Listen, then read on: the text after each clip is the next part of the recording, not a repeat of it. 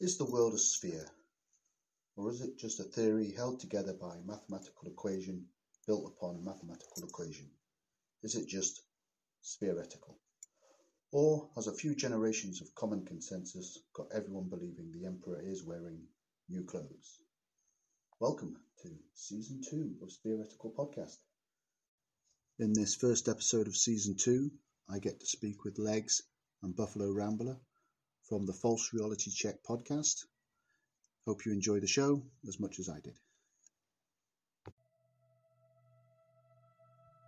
Life is made of experiences, conversations, and stories.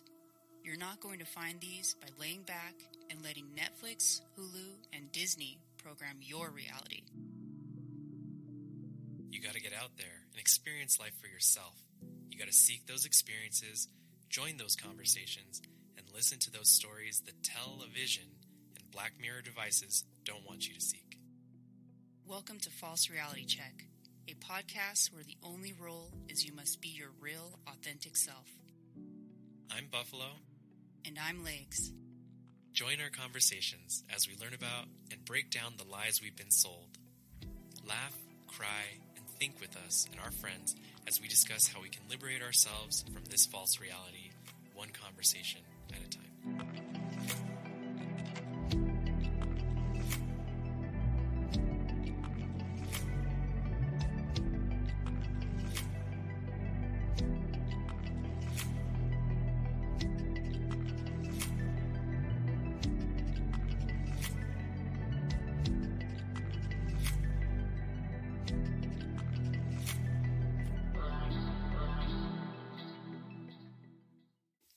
Hey everybody, this is Buffalo Rambler. And this is Legs. Hello. Happy New Year. New Year. Yeah, it's a new Fake year. New Year. Yeah, Gregorian calendar New Year. So happy New Year to all of you who don't follow the moon. But we have a great episode for you today. We're bringing a friend on and supporter and other fellow podcaster, Rob, who was one of the first people that reached out to us when we first started our podcast. And he's been talking to us ever since, giving us great information about what's happening over the pond because Rob isn't in America.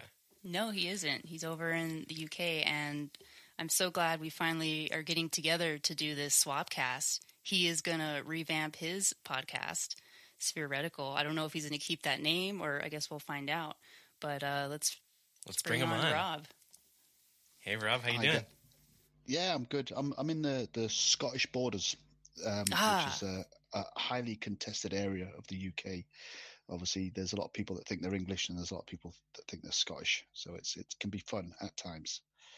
What are you? Do you identify as one or the other, or do you not care? I identify as Scottish. I don't sound Scottish. Any of the UK listeners will say it doesn't sound Scottish, but I was born in Scotland. I was raised for the first couple of years in Scotland, and then we moved quite a lot because my father was in the Air Force. So we travelled all around the world, and I eventually ended up back in Scotland. So I've had an interesting time, shall we say? I've seen a lot of the world. The Far East. Spent 3 years in Hong Kong. Spent some time in Germany. I did a tour down the Falkland Islands, not during the conflict, but subsequently after. Went to Cyprus. Some of the little islands off the coast of Italy. The usual stuff you do when you're in the military. You get sent here and there. Of course. So no, I've had an interesting life. I wouldn't change it for the world. That's awesome. Where was your favorite place to reside? Yeah. Or are you currently happy where you're at? I'm very happy where I'm at. A few years back, we got offered a position to run a shooting cum sporting lodge down in the Falklands, which we were going to take. I was the only applicant that had actually ever been. So I tick more boxes than anyone else. But the eldest child would have had to have gone to boarding school. And we weren't comfortable with how they set that up, because when we spoke to them and we said, don't mind a boarding, but where we were in Goose Green, I think Stanley was about a 40-minute drive. And we said, we can drive through in the evening and see her and take her out for a meal. And the school were very much like, no. Once they're here, we have, the curriculum's kind of set up for them being here, and parents turning up and stuff, that's, that'll just throw everything out and it upsets the balance. You get to see them on the weekends. And we were a bit like, yeah, no, that was almost like denying us access to our own children. Yeah. And we were like, yeah, not happy with that. So we had to turn the job down, because that's not why we had a family. We had a family so we could spend time with them, not ship them off and then not see them for, a week at a time, Yeah. Of course. Boarding schools are interesting because in a way you send your kid away and it kind of, I guess, helps them become more independent. But at the same time, you're being kept away from your family unit. You don't know what they're being taught. I don't know. It's like it's a weird thing. It's really weird. We were actually last night, before the midnight occurred, we were watching what's that movie? The Mel Gibson movie, Man Without a Face? Yeah. And the kid's just trying to get into boarding school, and Mel Gibson's like his tutor or whatever. And it's so funny that you mentioned that, because he wanted to go to boarding school to get away from his family. And you were the opposite. You're like, no, we're a family. We're supposed to be together, which to me, that's what I believe. If you're a family, you're supposed to be together. Even if your kid's away at school, you still want to spend time with them more so than just the weekends if you can, obviously. Yeah, I mean, it's an environmental thing, isn't it? Because when in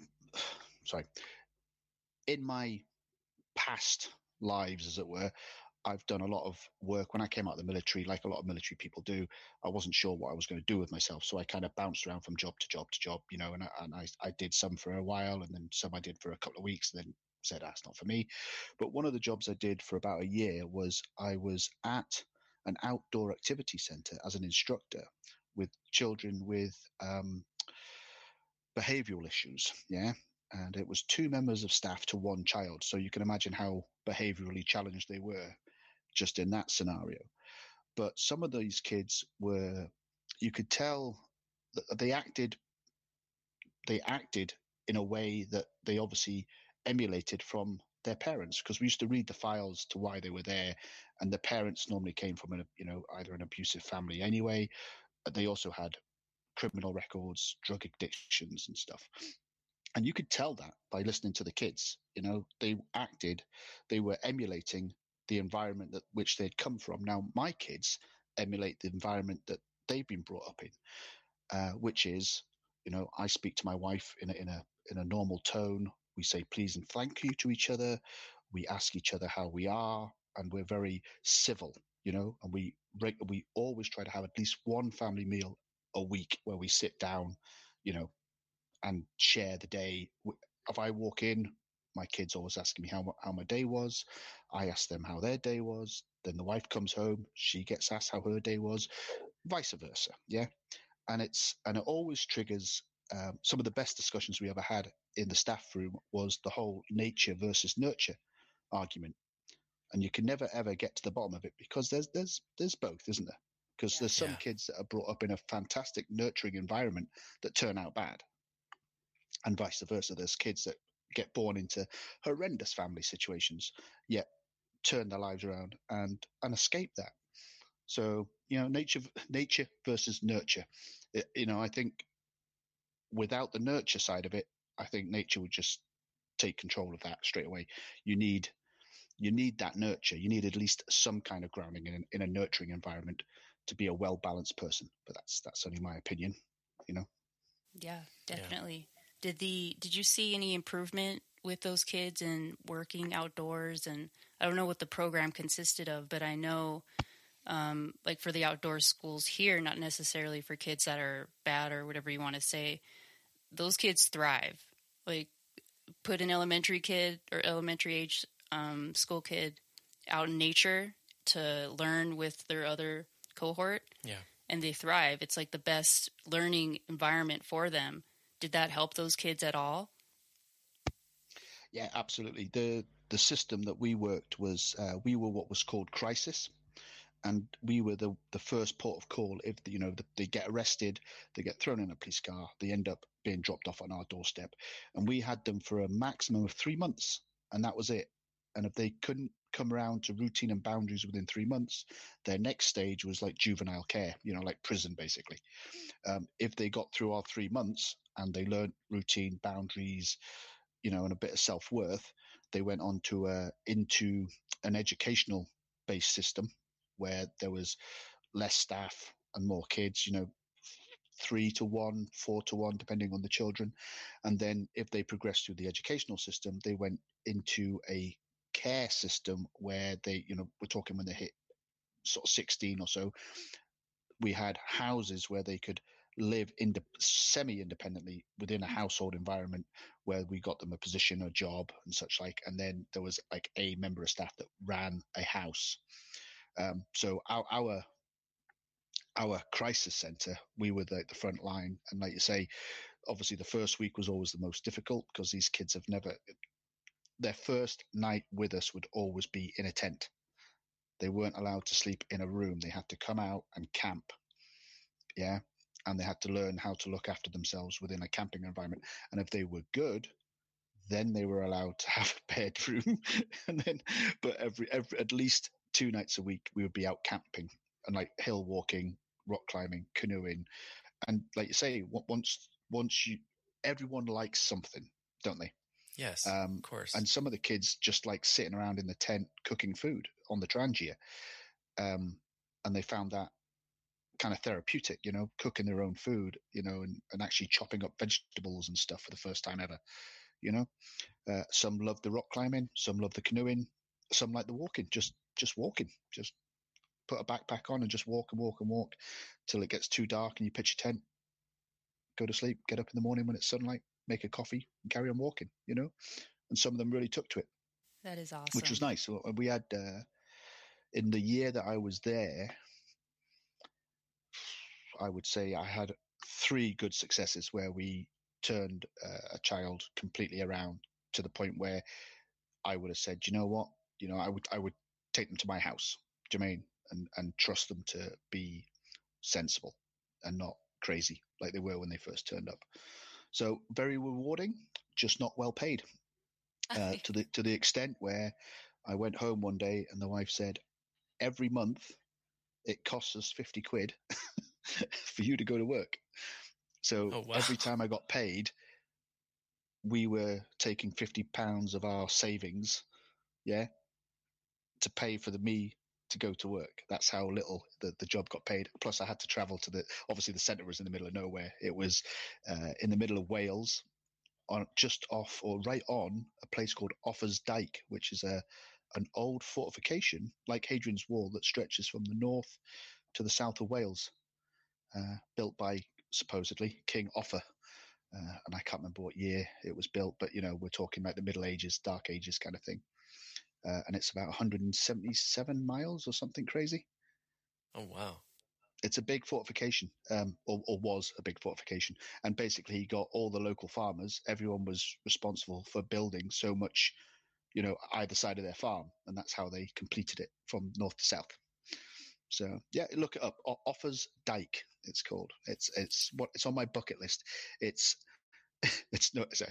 nowhere near the Appalachian Trail, but it's on my bucket list of things to walk. I want to walk the full length of Offa's Dyke before I'm too old to do it. And it takes about 10 days, and there are several ways to do it. You can just do it yourself and just walk it, or there are set routes where every night you end up in a pub or a bed and breakfast, so nice. You don't, and you can have someone take your luggage to the next place, so you just walk without, with a day bag on, so that is really that might cool. be the way I'll have to do it. Yeah, no, it's I'll have to sort that out. Just reminded me. That's like, say, bucket list that you forget about, and then you go, I'm in a situation now where I could probably do that. Take a week off work and just drive down to Wales and do it. Be nice. Hey, it's a new year. Yeah, new year. Make that one of your goals for this year. That's really cool, and I think that's awesome. Your former job, and it gave those kids purpose, and a lot of those kids are lacking some type of feeling of what is my purpose, and putting them out there in the elements is definitely like teaching them about themselves and the things they like. That's awesome. There's something about keeping things simple with physical exertion and exercise, being in nature. It's almost like it's its own therapy in a way, where it doesn't cure everything or every ill the person may have to deal with their trauma from growing up, or in a broken home, like you said, but it can help in a way to kind of clear up their mind so that they can deal with those traumas in a better way and kind of transmute those into better methods of self-control and of growth, which is kind of what we're all here for.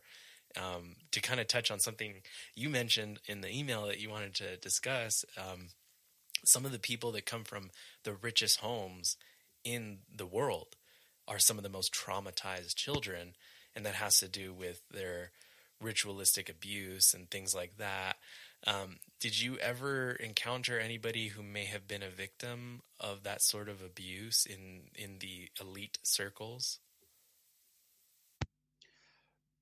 Oh, that's a good question, because I'm going to say no, but I have worked for two lords in my time.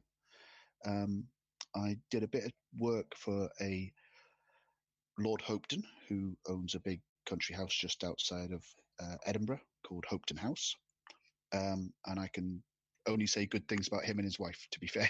An absolute lovely couple. Proper, down to earth, very nice. And the other lord, whose name I won't mention, because he wasn't like a hereditary lord. His family were gifted a lordship back in the day. He was a bit old, and as much as he was like a nice guy, he did us bad in the end, because he didn't have any concept of the real world. He eventually sold the estate that we lived on along with our house, and basically turned us out onto the street with not so much as a buy or leave, because his kids didn't want to take on the responsibility of the estate. They wanted to sell it and take the cash, and that was their attitude. And I will never, I wouldn't say I would never forgive them, but I wouldn't cross the street to help them, if that's which is a bitter taste in my mouth when I remember how we were treated, especially after the year we were there, and how hard I'd worked. And the estate was supposed to be my retirement job. They wanted someone there, for their dotage, and they just, literally almost a year to the day, just sold up and said, right, see you then. You're out on the street. So that was an 8 months of turmoil where we did find a place. We managed to scrape by for 8 months until we found another place, which was the place before we bought our own house, which ultimately we ended up exactly where we needed to be when we needed to be there. Because I'm a big believer that everything happens for a reason. I believe I'm very Nordic in my beliefs. I believe the Norns have woven my tapestry for me, and the destination is already woven, that I can't avoid my destiny. But how I get from point A to point B is partly my choice. So I have free will in which road I take, but I'm going to end up at the same point. I can either take the road less traveled, I can go straight there, or I can take the scenic route. I think that's my free will in play. I decide where I want to go next, but ultimately, whatever the fates have got designed for me will come to pass no matter what I do. So you kind of believe that the future, in a way, is already written. We're just playing it out. Yeah, 100%. I think that's my belief. I think whatever is meant to be will be, and sometimes you can deviate from that path, but ultimately you will end up you'll either have to circle back to complete something before you can move forward. I don't know, treat it like a D&D game. You walk past the ladder and you don't want to carry the ladder because, well, it's just a big cumbersome bit of kit. You don't want to carry that. But 10, 15 miles on, you come to a wall that you can't scale, and you walk up and down the length of the wall for days on end trying to find a way around it, and eventually you realize you have to go back and pick the ladder up, because that's just the way you're getting over the wall. Yeah. So that is a predetermined point in your journey. getting over the wall is a must. You can't avoid that. You have to go over the wall because that's part of your adventure. But because you neglected to pick the ladder up, you have to circle back to get it. So you've just taken longer to complete your task. But ultimately, the task will be completed. That's kind of how I see life. Yeah. Sometimes you ignore something because you don't like it at the time, or it's inconvenient, or whatever. But ultimately, if you're meant to do it, you end up having to go back and do it. That's how I see it. Yeah, I tend to agree in a way. I don't believe that the future is written in stone in a way, but I do believe that certain things are threshold points, almost like checkpoints in a video game, where you have to hit that point. And if you don't hit that point, then you do have to circle back. You have to come back around and learn something or grow in a way to overcome that thing. And sometimes the only way out is through. And so we have to kind of come to that realization and go through it. But everything that happens in our life happens for a reason, a purpose. And we're supposed to learn from that purpose and learn from that reason and grow and take that with us. I don't doubt that at all. That's definitely what I believe. Yeah, I agree.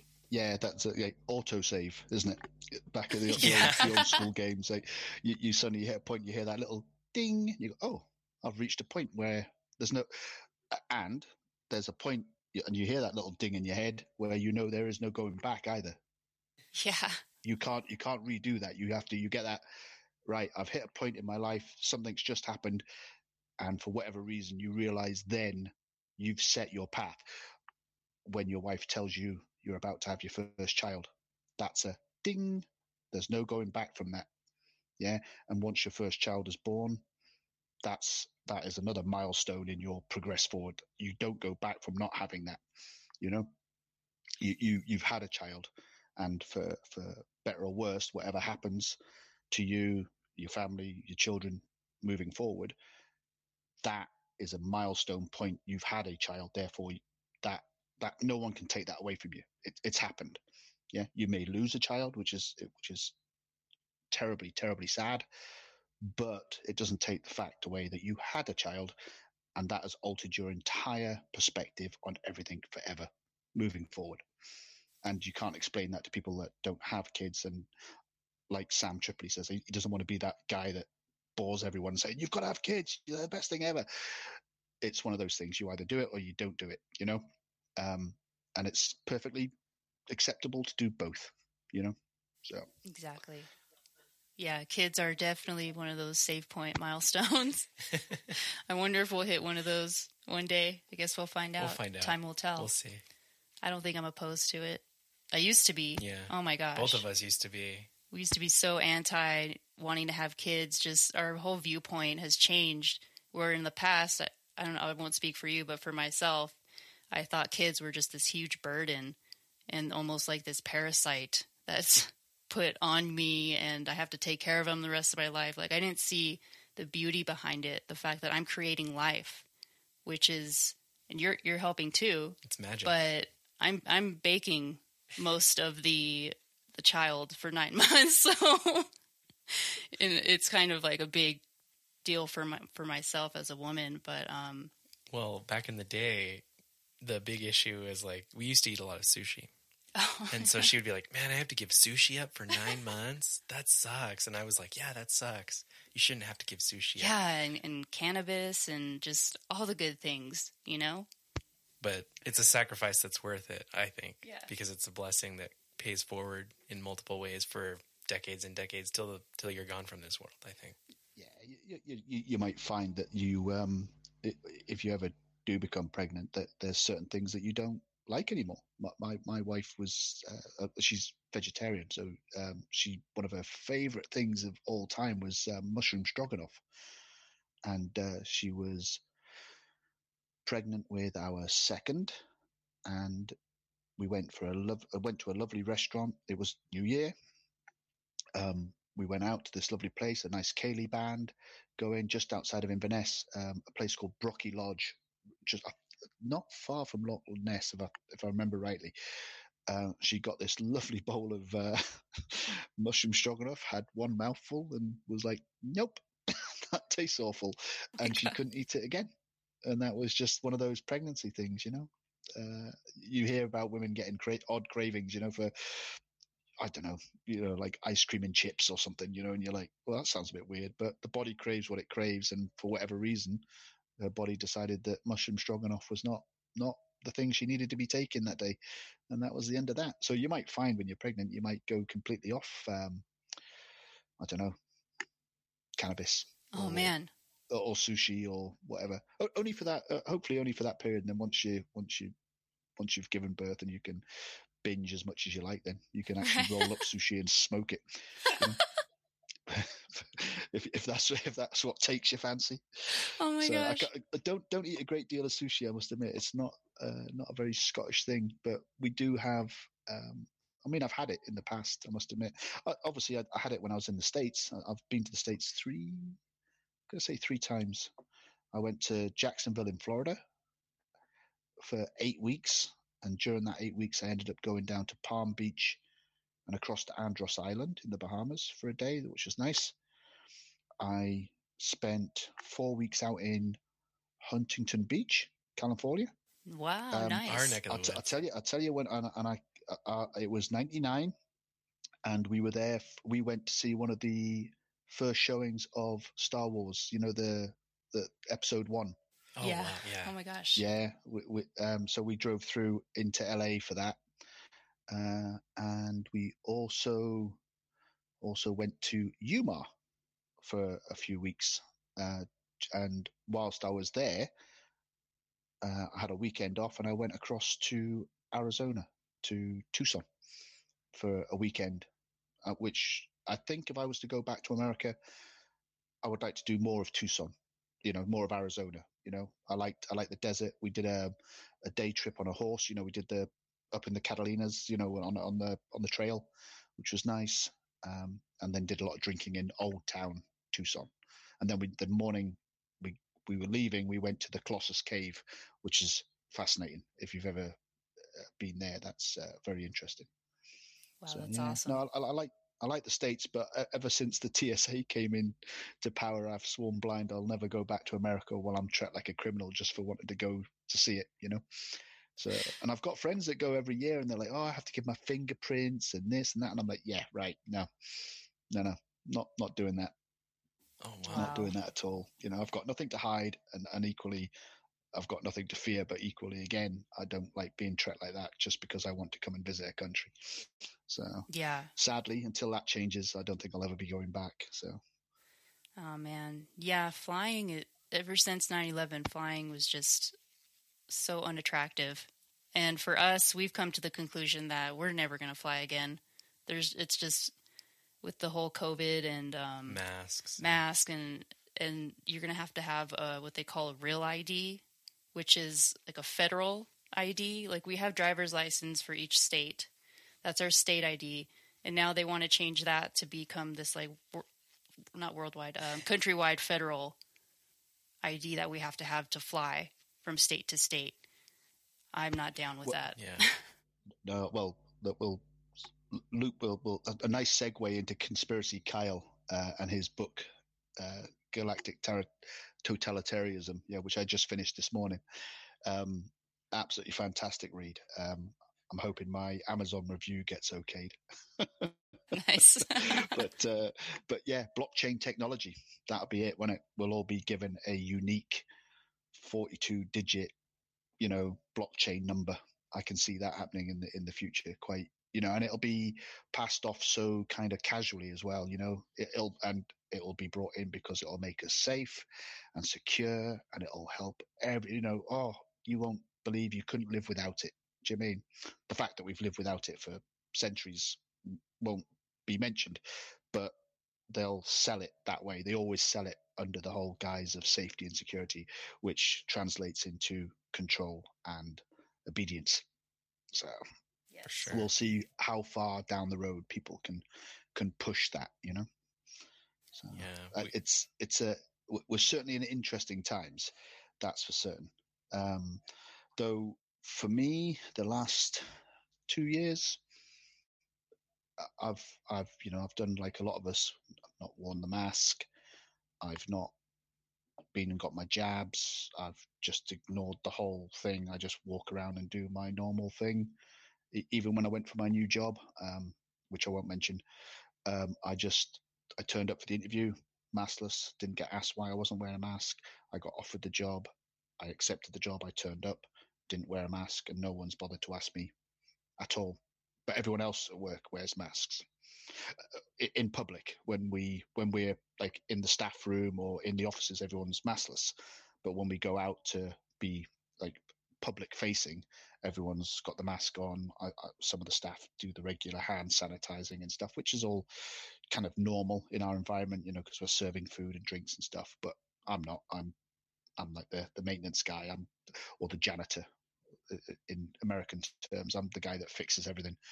So I just go around my daily business doing my own thing, and no one has yet to ask me why I'm not doing anything. So, and I like it that way. I've got my own little office down in the basement where I sit with the boiler rooms and stuff, nice and warm. And I just do my paperwork, and then I get a phone call saying, this toilet's broken or this window's not shutting or whatever. And I run up and I fix it, and then I go back to my little hidey hole, listen to some more podcasts at double speed, and then go home. So that's kind of my day. That's a blessing in disguise for sure. Yeah, and it is. I mean, and I'm fully prepared. I don't know if it was Andy Rouse that said it, but I've heard. I was listening to a podcast the other day, and I heard someone say, I've walked away from 2 jobs in the last couple of years because they've wanted to enforce the mandates. And they said, and that's just a line I'm not crossing. And I'm at a position where I'm happy to, if they suddenly say, oh, company policy is this, can you just sign here? I'll be like, yeah, no, see you. I'll pick up all my tools and I'll go and do something else, even if I have to become self-employed, which I've done in the past. It's not my favorite thing because it's just a lot of paperwork, and the tax man's always after you for, your receipts for everything you do. But yeah, ultimately, I would more than happy walk away and do something less financially beneficial to myself just for my own peace of mind. So good for you. Money's an illusion. It's all energy at the end of the day, and if we give it our energy and attention, it takes over our life. And a life filled with worry about finances is not really a life fully lived and experienced. So I think, we're actually going the self-employment route now that we moved up to Idaho. So no jobs for us. I mean, money is the reward you get for sacrificing your time. That's, and time once sacrificed can't be recouped. You can always get more money, but you can never get more time. So it's a double-edged sword. With the whole control narrative as well. I've heard people, the whole free man of the land argument, where people, you don't have to have a driving license per se. You can deregister yourself, but you open yourself up for a lot of, you just put a big red flag on yourself sometimes. And I've made the point that in some cases you might say, well, you don't have to have a driving license, but you can use that system of having a driving license to then drive to a protest. Do you know what I mean? So sometimes a negative can be turned into a positive. It's the same with, we always say, you can't fight the system with the system. You can't take the government to court because the courts are run by the government and everyone in the court system is owned by the government. So taking them to court is just it's a nonsense. It's just a circular thing that you'll never ever achieve.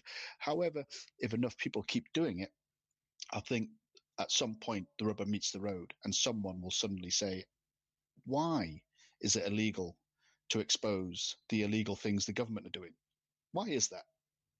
And one day someone will say something, and someone with a bit of more authority than us. And that's one of the reasons I started my podcast in the first place. Was my only intention was, if I reached one person and made them think differently, not necessarily correctly, but just make them think outside the box, would they be the right person? Would that person be the next Legs and Buffalo?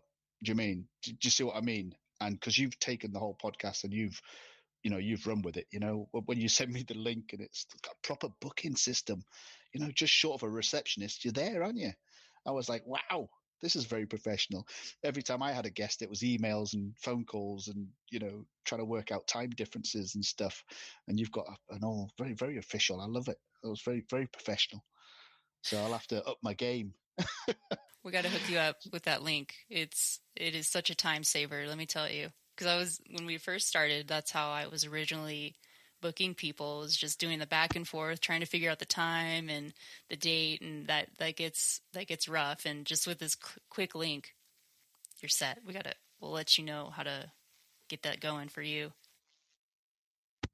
No, I was very impressed, I must admit. So, I mean, hopefully you can make a career out of it. You could be the next Joe Rogan. I hope not. I don't want to be Joe Rogan.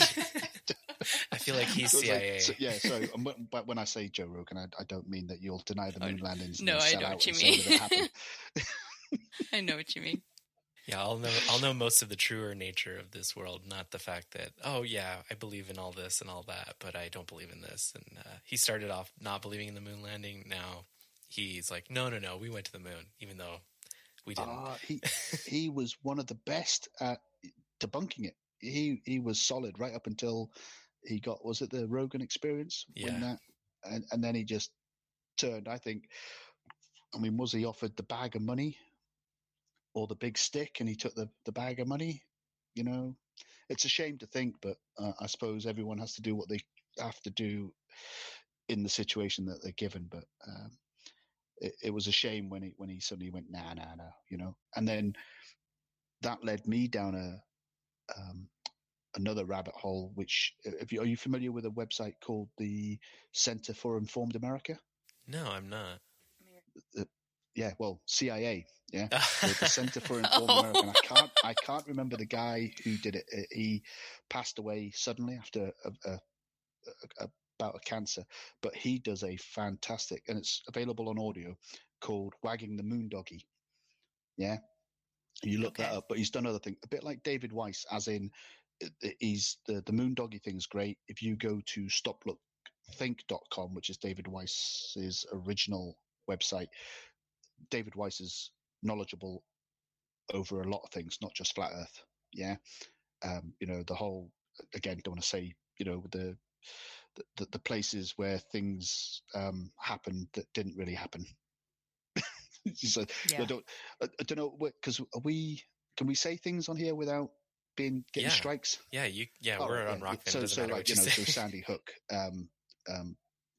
the Vegas shooting, all that, and some fantastic breakdowns of a lot of false flags, which again is one of my pet hates is false flags in regards to people get confused between false flag and hoax, because not all false flags are hoaxes, but all hoaxes are false flags.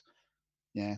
And people do die in a false flag. That's part of it. It's the historical fact that, when pirates used to raise a false flag to attack a merchant ship, people died.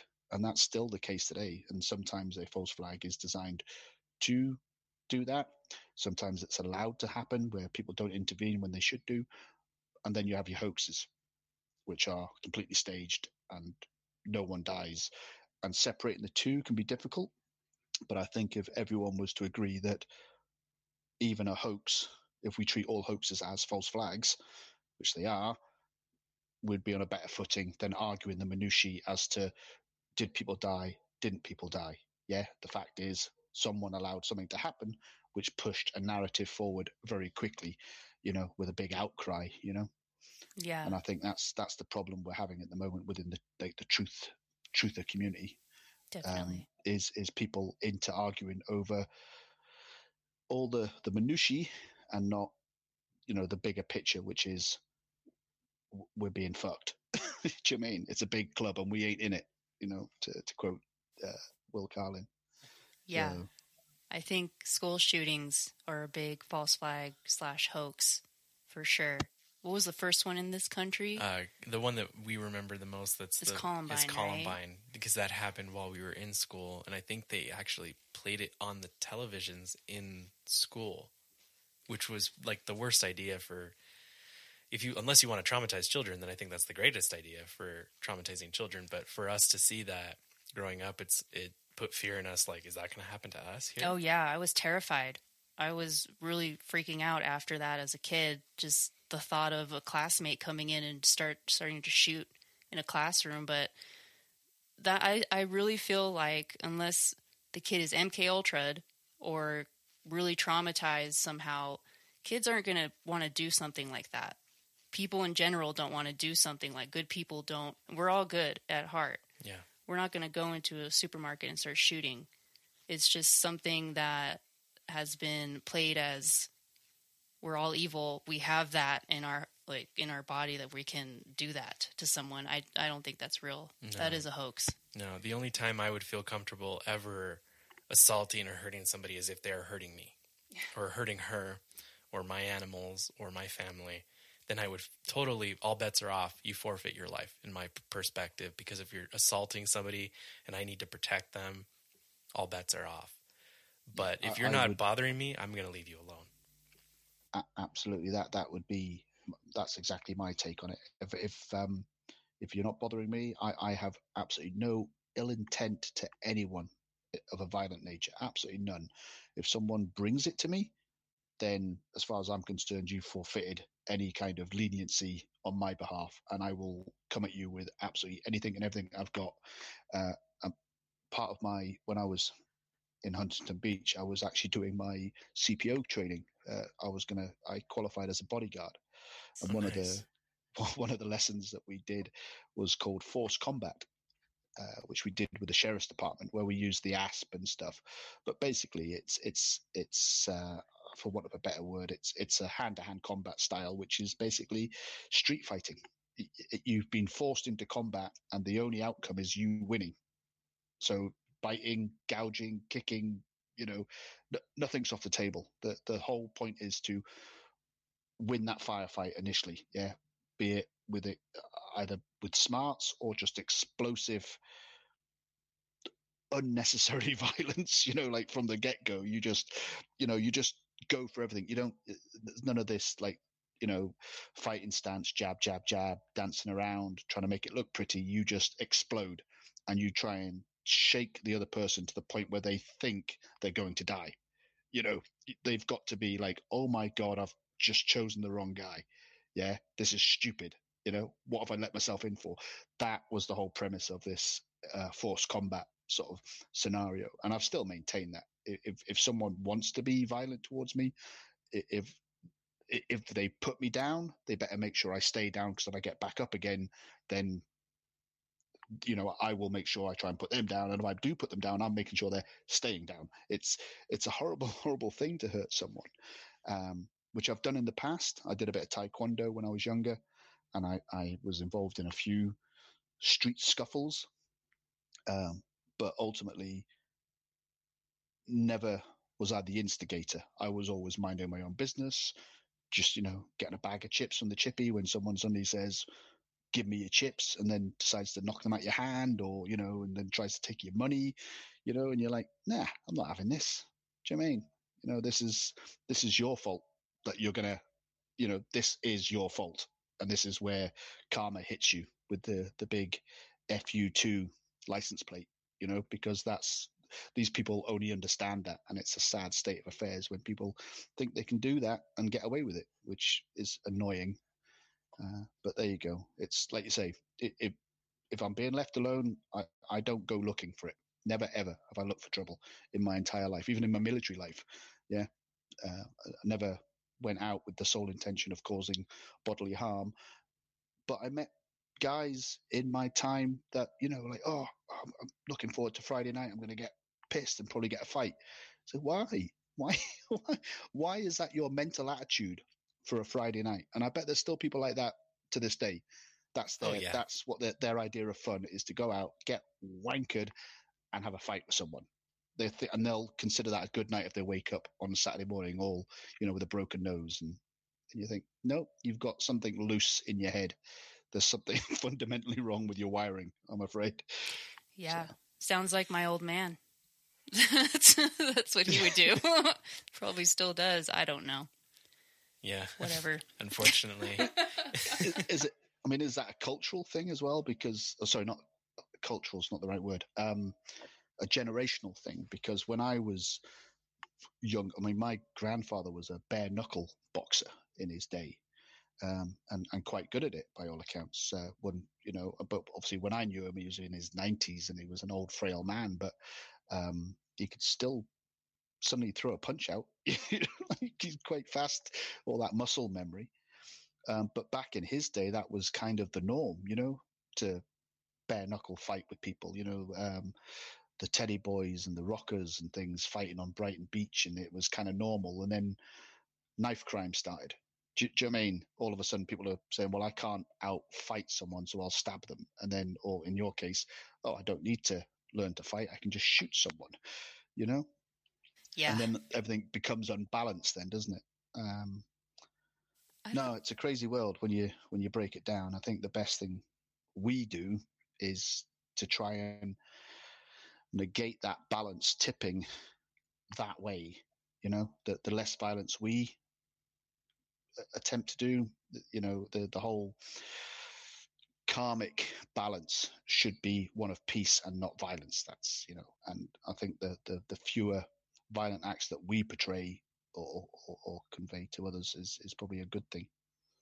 Yeah, I agree. And even if and I talked to Legs about this, but we're in the US, we have firearms. Firearms are pretty prominent here. I think we live in a state where nearly everyone has a firearm, unless you're illegal and you can't get a firearm here.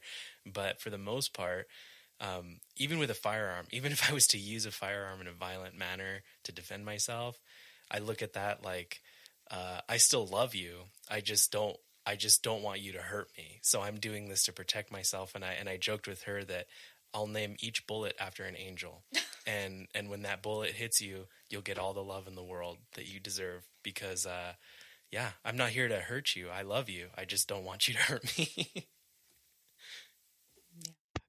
Absolutely. You say, may my gun deliver everything you deserve. May you receive everything you deserve. Yeah, absolutely. It's like living in interesting times. It can be a blessing and a curse at the same time. Interesting. I like that. The whole. I mean, I've owned firearms, and obviously, you think in the UK it's difficult to get guns. But when I was again in one of my jobs, I qualified as a deer stalker, and I was allowed to have firearms. So I had a rifle. I sent you a picture. Oh yeah. The Tikka with a moderator on. It's you said you're not allowed rifle. to have moderators. In this state we are, actually. In our old state, California, we were not. All right. Well, obviously, it's standard deer stalking equipment in the Scottish Highlands, a moderator, because you're trying to make as less noise as you can when you shoot a stag or a deer or so. We're not so big into handguns. There's been a few farmers I've known that have single shot revolvers, which are for humane dispatch. I had the rifle. I had the shotgun. I also had a semi-automatic 2.2, which I still technically own. It's being held by someone else because I don't have a license to have it in the house. And they're trying to sell it for me, but they're very unpopular kind of guns. But yeah, that was a 10-shot 2.2 semi-automatic rifle. I can't remember the make of it. It had a bizarre name. That it was German, and every time I looked at it, because I have a bit of dyslexia, every time I read it as Auschwitz, because that's how it starts, ASH, but a cracking gun. My youngest used to fire it with me at one of the estates. I used to put up signs saying like live firing going on, and we had a backstop and a thing in some estate houses, country houses. They have a thing called a ha-ha, which is basically a false wall, so that when you look out, it looks like your lawn carries on going, but there's a drop to stop sheep and livestock climbing onto your lawn. Oh wow! You'd have to Google it. Victorian ha-has, and they were called ha-has because people used to walk along and go and fall off them because they don't realize there's a big drop there, and then people would go ha-ha. That's so that's why they were called ha-has apparently. But they make great backstops. You can have it's basically like a traverse, like if you go to a rifle range, you know how you got that earthwork banking that you shoot to. Yeah. So we used to just set up a target on there, and then used to measure out 50 meters 100 meters, 150 meters, 250, and then we used to see who could get the best grouping on the target. So that's fun. Yeah, 22s are really fun to shoot. I have one. It's our gun, but it's mine. But yeah, I'm looking forward to taking out some squirrel and cottontail with that one out here, because it seems like I can just shoot that from our window. Yeah, pretty much. In town where we are, it's such a small town. There's, I think, about 400 people here. The sheriff is totally fine with anybody shooting anything 22 and below. So like pellets or 22 is fine. But if you have a bigger caliber, you got to go out of town into the woods to do that kind of hunting, because it's just a little too loud. 22 is still loud, but not quite that loud. So they're okay with that.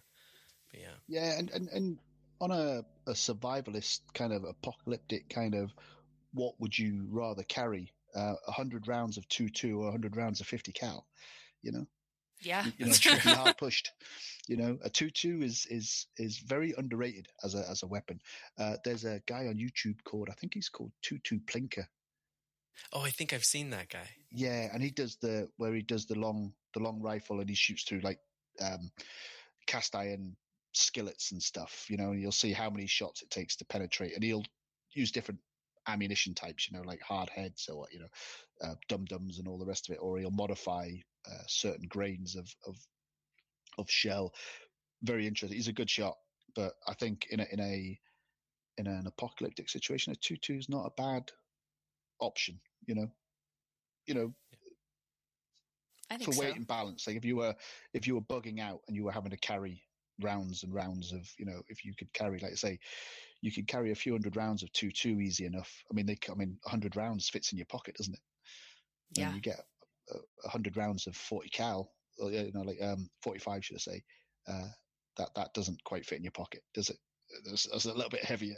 So, you'll need a bigger pocket. Yeah, you're going to need a bigger pocket, and you get a decent range on a 22. And again, if your optics are good, and it's a still day, you can still hit someone at a good 100, 150 yards without, and again, a 22 to a vital organ still, especially in an apocalyptic situation, and no medical around, you're probably going to die of an infection, if not something else. So that's true. It's I think you could be equally as killed with a 22 as you can a 50. Do you know what I mean? So yeah, I mean, Mossad did that. That's they use zip guns with 22 rounds, and they would just approach somebody with a pipe zip gun and boom. Yeah, absolutely. No. There's no, let's not go down that route. I was going to say there's a whole heap of ways you can do that to people, but let's keep it civil. When I was in the military, my job was I was a weapons technician, so I dealt with everything from small arms to big bombs in the Air Force. So if it went whiz or bang, we dealt with it, and that included the release equipment from the release equipment is the pylons on planes. When you see a bomb being loaded to a plane and you see it hanging from the plane, well, the thing that keeps it connected to the plane is called release equipment. And I did that. I did the bombs below it. I did the bullets. I did the ejection seats. I did all sorts when I was in. I did 13 years, great fun. And the reason I went to Jacksonville was because I was maritime as well. So I did 3 years in a torpedo bay. So and got to go to Florida for my trouble, which was nice. So wow, that is awesome. Yeah. What was the? Yeah, no. I was going to ask, what's the smallest piece of deadly equipment that you got to work with? If you're able to speak about it. The smallest / deadliest.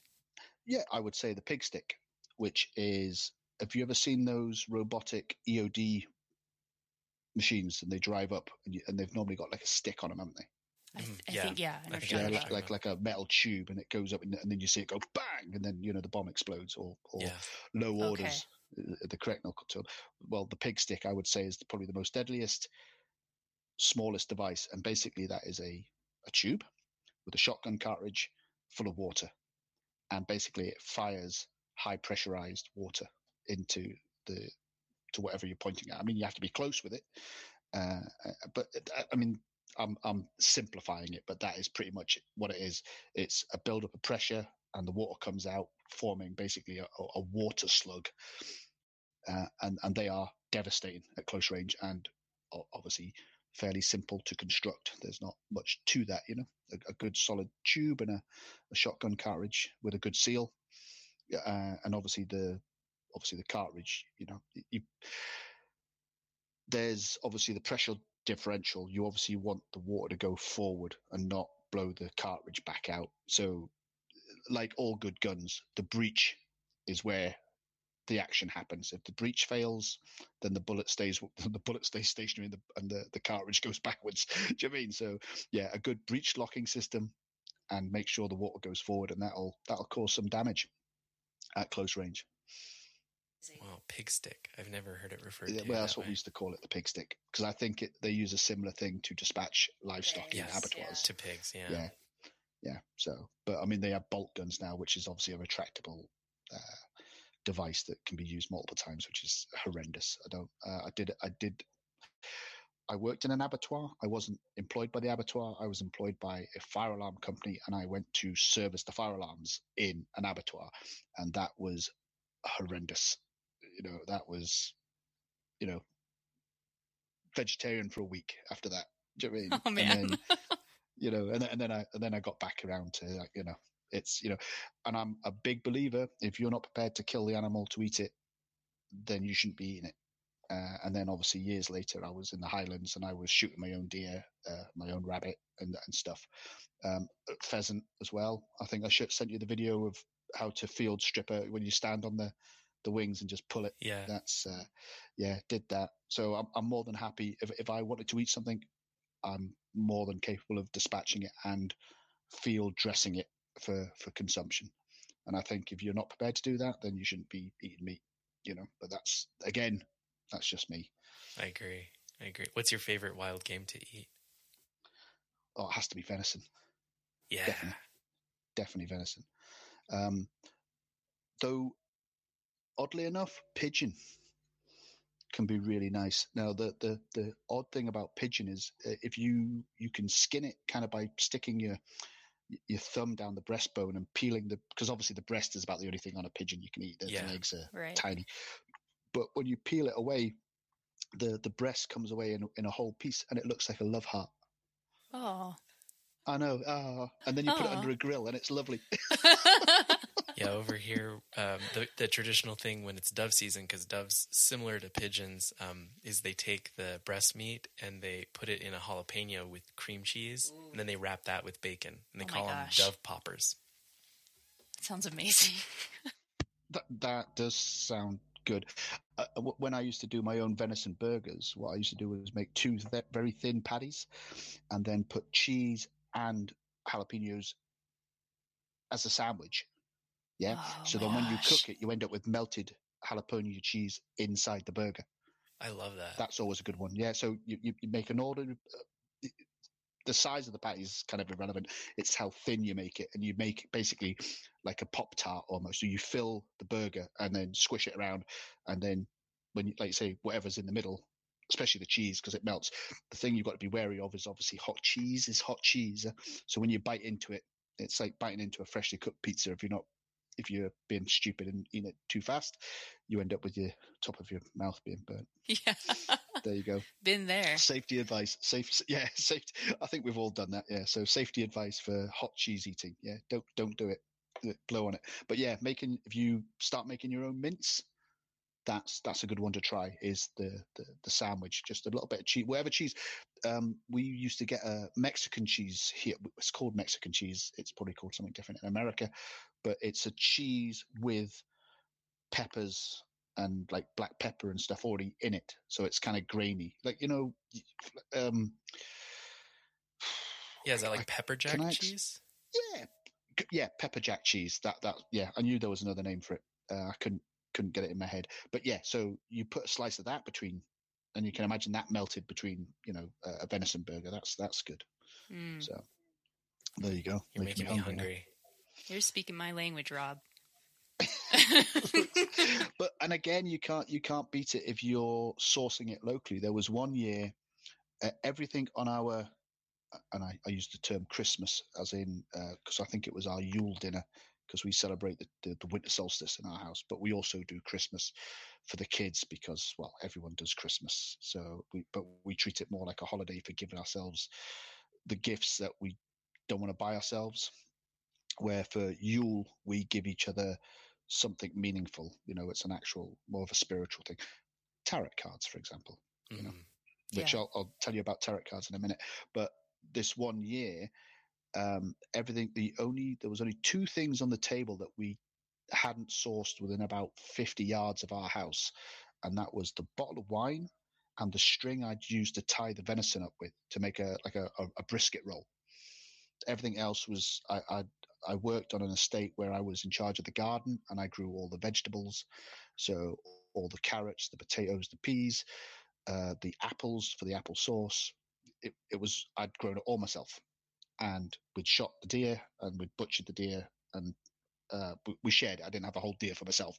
There was two other families on the estate, so we shared, the venison. So when we sat down, and literally, like I say, the only two things on that table that weren't like produced within feet of the house was the bottle of wine that we bought and the string. So, and that was a really nice meal. That was a great meal.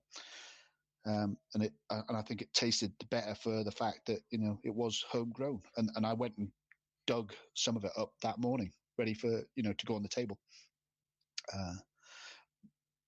And again, now I don't know if it was you I sent the email to or the tweet about clamping. Maybe. Refresh my memory. It's a way of storing vegetables when you've dug them up, but if you're not going to can it, if you're not going to pickle it or whatever, you can bury it again in straw in the ground, and it's almost like a nature's version of refrigeration. Oh, and It's called clamp. We call it clamping. I think if you Google vegetable clamping, it'll tell you about it. But I sent that link, and it might have been to Legit Bat. They were talking about homesteading and the like. And again, it might have been you. But again, listening to stuff at double speed, then losing track of which podcast I'm listening to, especially during the day if it's going straight in and straight out. So, but yeah, that's if you start growing your own vegetables and stuff, you're probably in the right climate where, obviously, if you leave them in the ground too long, they start to rot or they go to seed. You need to dig them up and prevent them from growing anymore. But at the same time, storing this is the thing, isn't it? You need to store stuff for the winter, and you can do it multiple ways. And there's obviously modern ways of doing it where you just freeze it in. But if you can do it a natural way where you put it in a loft on a nice airy bed where it dries it slightly, or dehydrating it, roasting it very, very, very low in an oven, pickling, canning, there's a whole litany of ways of preserving food, and people have been doing it for centuries. Salting, but clamping was how we used to do it in like on this particular estate. I used to dig lots of stuff up, and then I'd dig a hole, line it with straw, put the veg in, put more straw on top, and bury it again. And it just lay there under the kind of, I think once you're about 6 inches down, the frost doesn't get any lower than that, give or take, so depending on how bad the weather is, but generally speaking, that would keep them for another couple of months, enough to use them up. That's amazing. I've heard of this method, and I think I've seen, I don't know if it was the video you sent, but I've seen a video where people will take a steel trash can and bury it in the ground, line it with straw, and then put the top on and put their vegetables, inside where the straw is. Then they'll just cover that up with like a bit of like a plank of wood or something with more straw. And that's usually in their barn. So they've dug a hole in their barn. So it's a secure place. It's out of the view of animals or critters, and they just have to protect it from their animals. And for the most part, you can dig it up like 6 months, 9 months down the road, and still fresh potatoes, fresh carrots, whatever you have. Can you use any Can you do this to any vegetable, or is it just mostly the root vegetables? Mainly root vegetables. I used to use it for carrots and potatoes mainly. Everything else we used to try and either freeze in. Certain vegetables you need to do a thing called blanching, where you kind of just parboil them almost. Yeah. It's to reduce enzymes for when you freeze them. Otherwise, they go bad. Like you can't recook them. They lose a bit of they get bitter and stuff. Yeah, so some vegetables you need to prep before you freeze, some you don't. When you were talking to Andy about the geothermic stuff, it triggered a memory. There was an old Victorian method of growing pineapples in England, which basically involved a lot of manure and what we would call a cold frame, so like a small greenhouse. And basically the composting, you know how compost gets hot, yeah, yeah, so that's heat. steam. So basically you trap the compost in a container, like a small greenhouse, for want of a better word, or a cold frame as we call them, and that would allow enough heat to grow a pineapple even during the winter months, because obviously the compost was feeding the plant but also generating heat within the greenhouse. So if I don't know what you would Google for that, but Victorian pineapple growing, in a dung heap. That's and obviously if you get a chance to get hold of manure, it will. And again, if it's not looked after properly, it will burst into flames. So Yeah. I've seen compost heaps go up that every year in the UK, compost heap somewhere has to be put out by the firemen because it's just sat there rotting and it hasn't been turned over, or someone leaves it too long and then turns it over, exposes it to oxygen. Woof, up it goes. Wow. So yeah, it can generate quite a lot of heat. So you've got to be cautious of that. So. Yeah. Maybe that's something we can look into for us in terms of growing citrus. Growing citrus here is like, it's impossible. I think we've mentioned this before. It's just the temperature is not ideal. Yeah. Yeah. But see, I don't think everything's impossible. Like there's, like Andy was saying, we're in a technical, if you've got the pocketbook, you can grow anything anywhere. Yeah. What we're trying to do is do that with no budget, and things like natural composting to generate heat. There's an option. A decent greenhouse, that's a good option. Very minimal heat required to warm a greenhouse up, solar gain, obviously how a greenhouse works. If you can just hit that nice balance, you could probably get away with growing stuff that you wouldn't normally get in your environment. Whether you could pull it off with a citrus tree, I don't know. Though that said, when I was in the Highlands of Scotland, fairly north in Scotland, I did have a peach tree in a greenhouse, and I used to get peaches off that on a regular, like every year. And I had to cut that when I first took over the estate. The tree was actually growing through the greenhouse, as in I had to cut it down, replace the glass, and then I Googled like peach trees in greenhouses, and I found a lovely website explained how you prune it in a way that it ends up being almost like a peacock feather, like a peacock tail, like, so you span it out like a big fan. And the trick is to have the branches far enough off the glass, because a peach grows against glass, it bruises. Yeah, and then starts to rot. So, and the tricky thing with a peach tree is you need to pick the fruit before it falls off, or have something to catch that, because they bruise so easily. So I used to go in and just touch them gently, just, they fell off in my hand. That was great. And then some nights, I'd go up in the first thing in the morning and find half a dozen all on the floor, and you're like, damn it, should have picked them last night. But yeah, so I have grown a peach tree, or I had a peach tree that grew, and that was in the north of Scotland. So wow, that's awesome. I think anything's possible. I think so. Just a bit of engineering, like you say. But the geothermic, see, again, like when you mentioned the geothermic, that's how clamping works. You dig far enough down that the frost doesn't get down to whatever you've buried. And there is and I can never remember if it's 6 inches or so, but generally speaking, once you're down far enough, frost doesn't generally penetrate as far down as people think it does. So that's how hobbit holes work, isn't it? That's true. If you when we did our NBC drills in the military, which they recommend a minimum of 6 inches of dirt above your head for like a nuclear blast and stuff, to stop for fallout or something, and you're like, 6 inches doesn't sound a lot, but it's a fair amount, it's half a foot all of a sudden. But that, sometimes it doesn't take a lot to give you the the benefits of whatever it is you're trying to do, like insulate or protect. I mean, sandbags are a fantastic, I don't know, like protective material for water and bullets.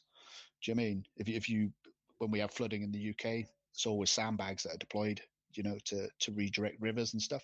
And at the same time, if you're hiding behind a sandbag and someone's shooting at you, that's good. That'll help you. Wow. Only 6 inches of dirt to protect against nuclear fallout. I mean, if a desk can protect us. Yeah. Drop and cover. Well, duck and cover. Oh man, I'd have to go through some of I've got an old manual somewhere. I'll have to dig it out. But it's not a great deal that they recommend. But I think sometimes it was more to keep you busy while you were dying. Just to take your mind off it. Oh well, that's like the oxygen mask on the plane. Bury yourself. Yeah. No, funny. It's like the oxygen mask in the planes that just pumps oxygen. Yeah. Oxygen gets you high, so you can be satisfied when you're dying.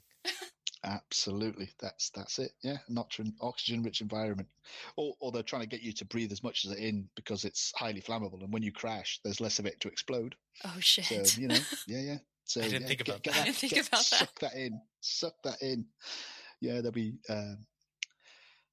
no, sorry, aircraft fuel. Sorry. Yeah. So what is the deal with jet fuel? Do you think that's real? Right. Well, this is one of the conspiracies that I have the hardest trouble. I'm not saying I disbelieve it. I'm sure technology's moved on greatly, but I one of my first jobs in the Air Force was I was on the flight line, and I used to refuel fighter jets, and I used to put fuel in planes. So I know fuel goes in planes because if a seal breaks, you get covered in fuel. So I know fuel is a thing. Now, whether modern day ramjets use some fuel to just get going, and then the air compression then takes over, I can see how that works. I can see that they don't use as much fuel as they pretend they do. Most definitely. I'm not beyond believing that. Whether I believe that jet fuel just doesn't exist, no, because like I say, I've definitely used it. Yeah. No, but then again, that was a few years back. I came out in '99, so what they're doing now. But I bet if I went to an Air Force base, I'd still see fuel trucks driving around with guys plugging them in. So maybe small jets need it. Maybe they don't have they need that kind of acceleration. They need that quick fire burst, where commercial jets need enough oomph to get off the ground. And then once they start cruising, then that's a whole different, it's a whole different ball game, isn't it? So I can see both. Yeah. I could certainly. I'm at a stage in my life now where if you tell me something, I don't just go, nah, that's rubbish. I definitely have to think about it. I definitely think, and I'll say, well, have you got anything to back that up? Have you got anything to tell me why you think that way? I certainly don't shoot anyone down for any kind of random theory. Even mountains being melted buildings. I'll have that. Quite happily with that. Talking of, I don't have the camera. I've got a book right next to my bed, and it's called The Atlas of Atlases. And what I'm trying to do is take some pictures from old maps, and I can't remember the oldest one I found, but it was, I'm going to say 17 something. And I found an old map in this Atlas of Atlases where it has Tartaria like written on the map, and there's some earlier maps, and the writing's tiny, and they're obviously scanned or photographed images that are in the book. And my new phone has a macro camera option, where you can zoom right in on stuff. Or I need to go and buy myself a big magnifying glass, because I'm sure Tartaria is on some older maps, but I can't actually read it because it's like tiny, tiny, tiny writing. I'll send you a picture of the book, but I've taken pictures of it before. Funnily enough, the wife bought herself a pencil sharpener in the shape of a globe, and I think she did that just to wind me up. But on that globe itself, the area where Russia would be, it says Tartaria on it, because it's designed as an old. It's designed as an old. It's deliberately made to look like an old globe. Yeah. And when I first looked at it, and I went, "Oh, it says Tataya on it. How bizarre!" And it was just something she just randomly bought as a, for sharpening pencils. But it sat on my desk for a while, and then I don't know where it is at the moment because obviously with the house move, we're still unpacking at the moment. So, and segue into unpacking. Yesterday, the wife went into the little town that we live next to, and she found a tiny little shop that sells tarot cards. So can you mind I sent you a picture of the tarot? I was in a shop called House of Gaia in a place called Peebles, and I sent you a picture with the tarot cards, and I think you spotted the Native American one. I did, yes. And I said I'll buy that as a housewarming. Well, I'll still hold true to that. When you buy your own house or you move into your actual house, you can either choose a tarot deck, which I'll send to you, or I will randomly choose a tarot deck to send to you as a gift for your housewarming. Oh man, Rob, that is awesome. Really appreciate that. I think option 2 is very intriguing. Yeah, kind of like that. Because I'll just be me, just vibing with something as Hatter does. I'll just walk in and just close my eyes, spin around, and just grab something. Yes, I like that. And then get arrested. No, I can do that. I would like to do that. I think that because the synchronicities when you share the same anniversary as me and my wife, the 13th of October, which is, I was like, when you were talking about it, I was like, no, you can't, surely, But like I say, we met on a Friday, the 13th of October, and then I think it was 6 years later, we decided to get married on a Friday the 13th, because if we didn't do it then, it was, how calendars work, it would have been 2026 before another Friday the 13th came around or something stupid. Anyway, so we decided to do it 6 years after we met. So that all worked out quite nicely. I love that. So it's a very significant date. And then obviously you were planning to move next year, well, this year, should I say, weren't you? You had a longer term plan, which you accelerated. Yes. And at the same time you decided to accelerate your plans, I had a run-in with my boss and I said, you know what? I don't need this job. I've got my own house to move to. And that's what I did. So we both kind of ended up moving almost at the same time, at about the same time as well, about sort of like October time, wasn't it? Give or take, around that ballpark. Yeah. So yeah, interesting. That is so cool. I love the synchronicities in this life. I've had a few recently, like you say, where you're thinking of something and then the next thing someone mentions it on a podcast, like when you talk about, I was thinking of stone circles, and on a lot of stone circles and some ancient monoliths, there are what they call cup marks and spirals. And they just seem to be random divots and this spiral pattern that seems to be very common in Neolithic and monolith structures, where they've literally made this curve like a spiral. And again, I can't remember which podcast I was listening to, but they were on about the acoustic records, and they said, one guy, he said, one explanation, he says, imagine it's like the grooves of a record, and once you're in the groove, that's how you follow it in.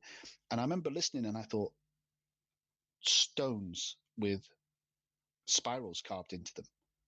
So, and then that triggered another thought about the Tower of Babel, because oddly enough, I'm not Christian, but since I've researched Flat Earth, and there's a lot of Christians in Flat Earth, I've learned more about the Bible from that side. And the Babel story fascinates me, because I'm at a point now where I think that all religions have a key element to the truth, and that's another divide and conquer, So all the pagan Neolithic monuments that Christians won't go to because that's, devil worship and heathens, we don't want to be associated with that. And pagans don't want to go into churches because, well, they stole all the land and were nasty to us in the past, so we don't want to talk to those guys. But somewhere in the middle, there's a truth.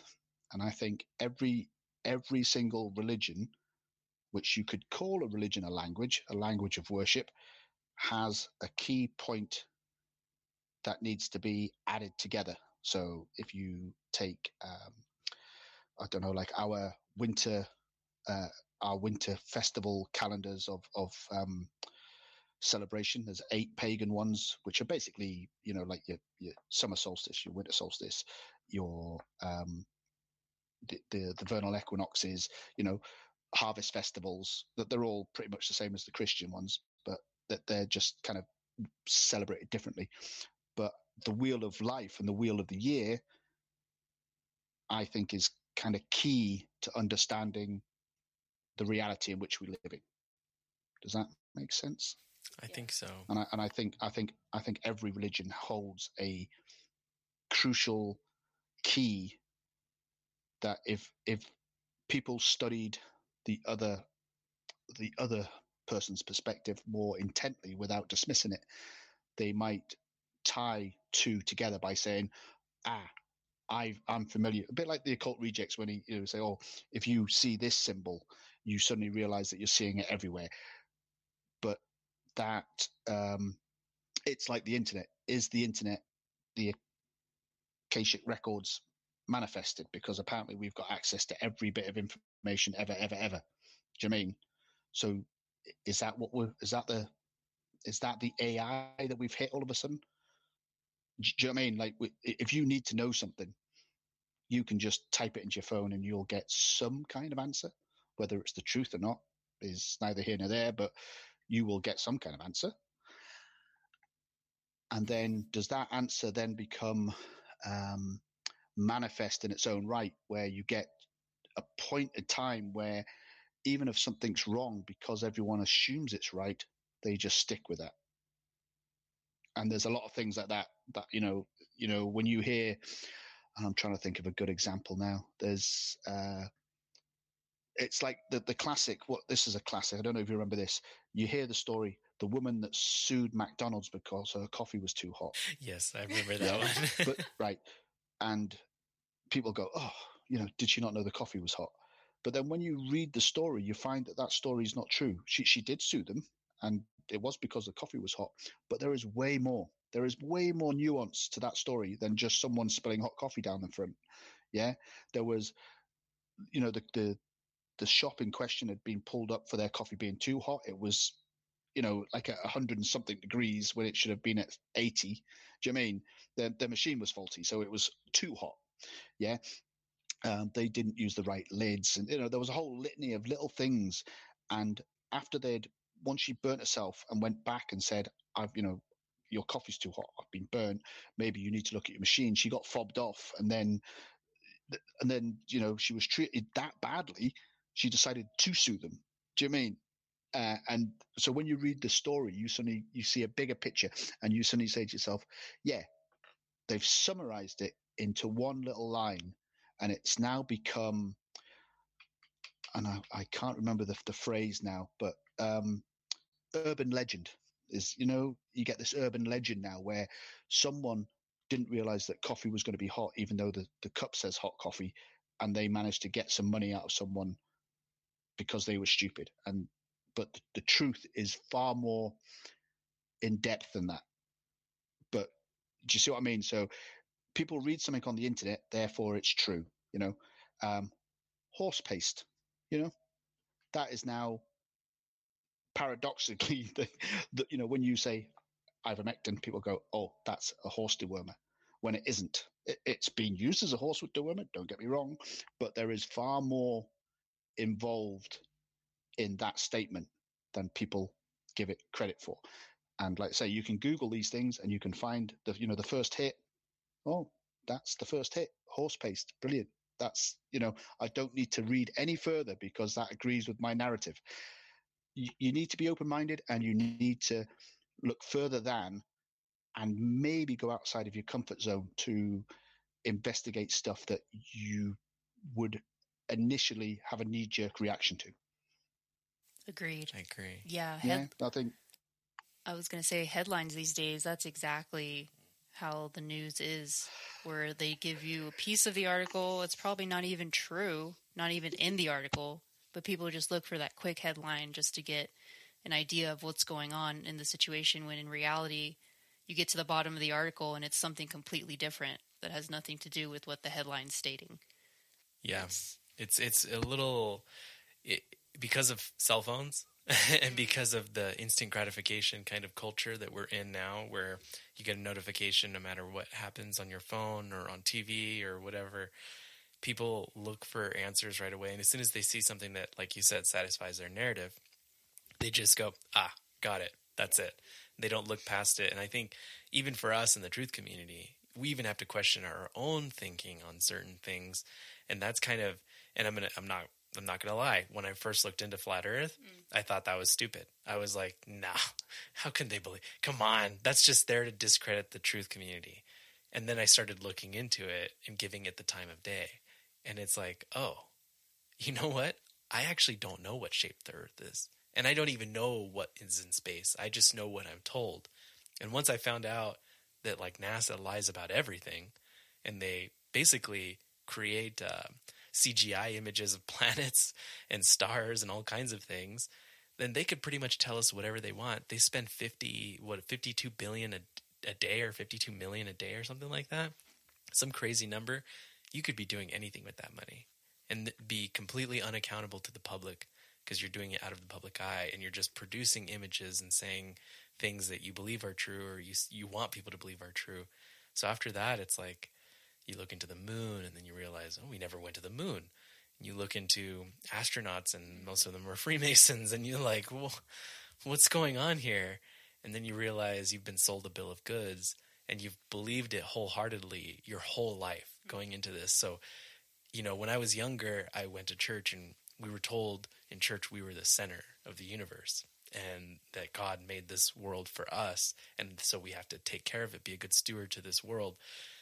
And they didn't focus on the shape because they focused on the intention. The intention is, we are here in this realm to be stewards of this realm and to live a full, happy, healthy, good life and get closer to whatever source, is giving us life. And as soon as you start with your education, they tell you about the ball, they tell you about the globe, they tell you these scientists did this, there's rockets that went in space, and da-da-da-da-da. And it's not until you give yourself that moment of reprieve where you can step back and realize, oh, I actually don't know any of this stuff. I've just been told this stuff. And then when you look into it, you realize I'm wrong about a lot of things. And so what would happen to kind of wake you up out of that, to where you realize this isn't the world that I've been taught? I think very similar to yourself. When I think the first time it dawned on me was I was listening to, and I'm going to say the Kev Baker show, and Chris Geo was on, and he brought up, it was back in 6 years ago now, maybe 7, when Flat Earth started to kind of be banded around. And the point Chris Geo was making was you can't have the discussion. And I think that's what made me think about it, because I thought, you're right, because you say to someone, think the Earth's flat, you're shut down instantly. That is not even entertained as a discussion. And that was the point he was making, was that even in the truth community, we should be at least willing to look into information and evidence open-mindedly and objectively. And he got laughed at a little bit, and he didn't make some very good points, again, very early days now. But since then, the argument has progressed to the point now where professional globe defenders on YouTube have actually had to concede points, and they're now arguing that the horizon doesn't exist. It is and I'll think of the word now. It's an apparent horizon and not a geometric horizon, where a few years ago it was most definitely a geometric horizon, and that is why boats went over it. And since they've been proven wrong, they've backtracked to the point now where they deny that they even said it was geometric. They said, oh, we've always said it's atmospheric. No, you didn't. We've got it all recorded. You've changed your tune. You've changed your standpoint. And slowly but surely, they're losing ground, because ultimately they default to slander and ridicule because they've got nothing else.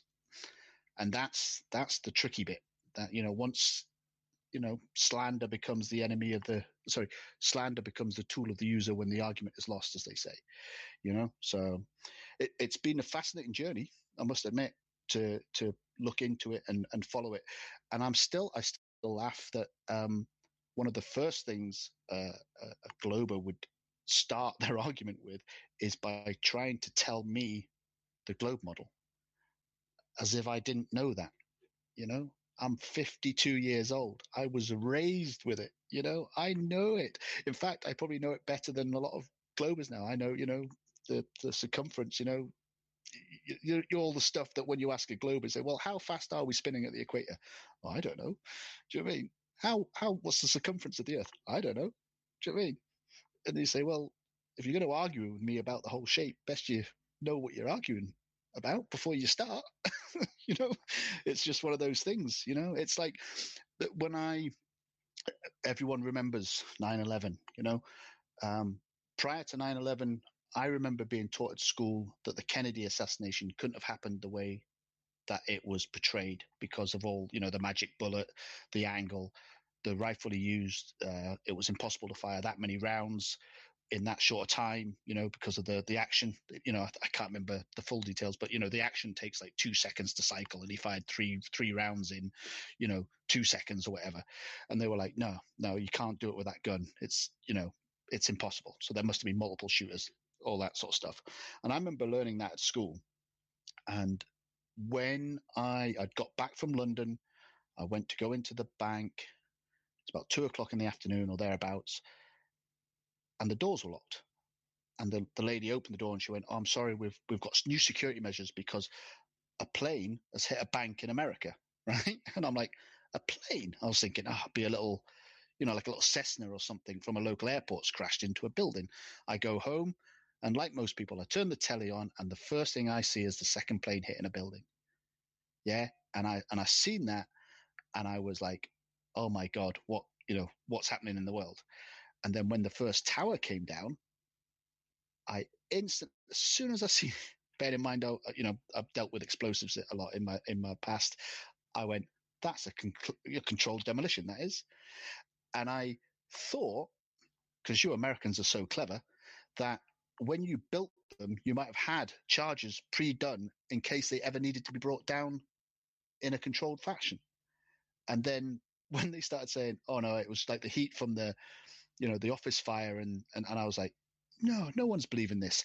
And I thought, any second now, the BBC is going to pull the American news teams apart and say, no, mate, that was controlled. What are you playing at?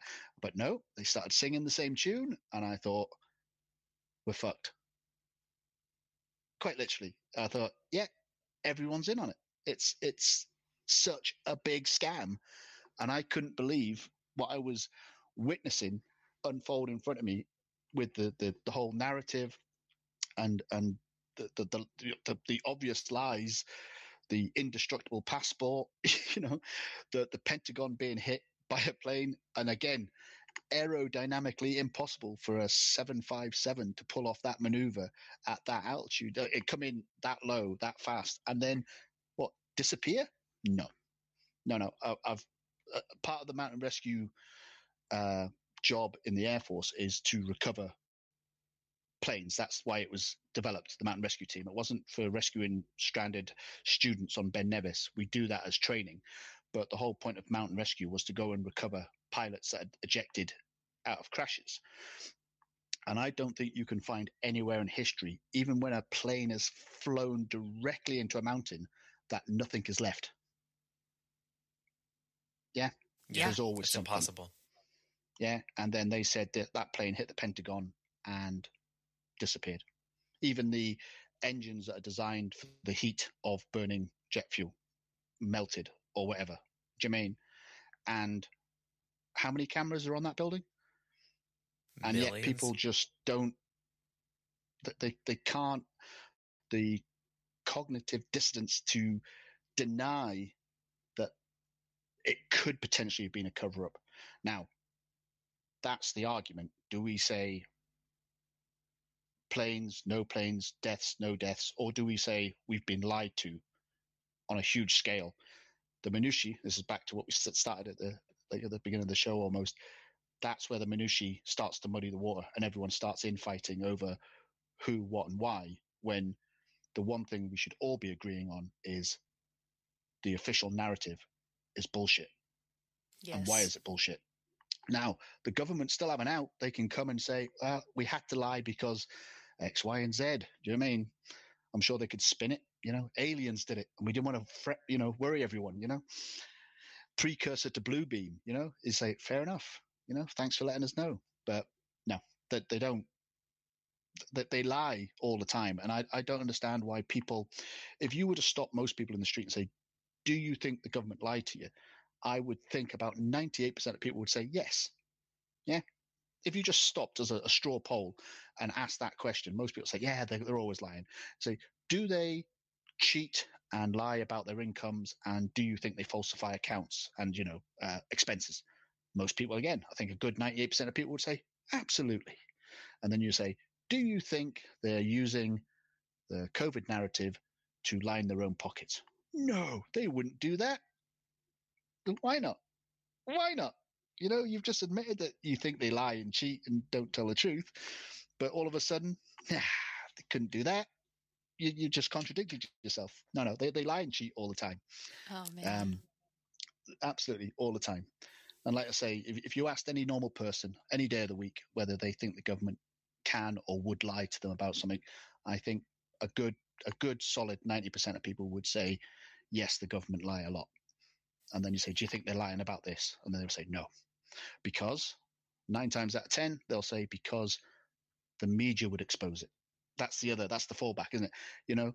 The government wouldn't lie to us because the media would tell us they were. Say, well, unless they were, unless the media were being told by the government what to say, do you know what I mean? It's just a big circle jerk and people don't see it. But once you do see it, when on the very rare occasion I watch the news, I listen for what they don't say. And I always listen for things being said out of context or with no context.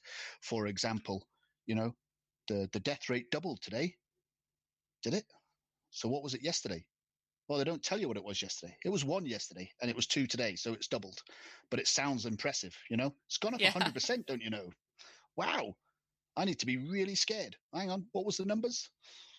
Oh, it's like, 1 and it's now doubled to 2. That's 100%. Do you mean? You're like, no, don't say it like that then. Don't say it in such a dramatic way that I'm now pissing myself, scared to leave the house because I think people are dropping dead everywhere. No context. It's like when they bring out financial figures and they'll say GDP was up 3%, but overall it was down 1% from last year. And you go, but what was it last year?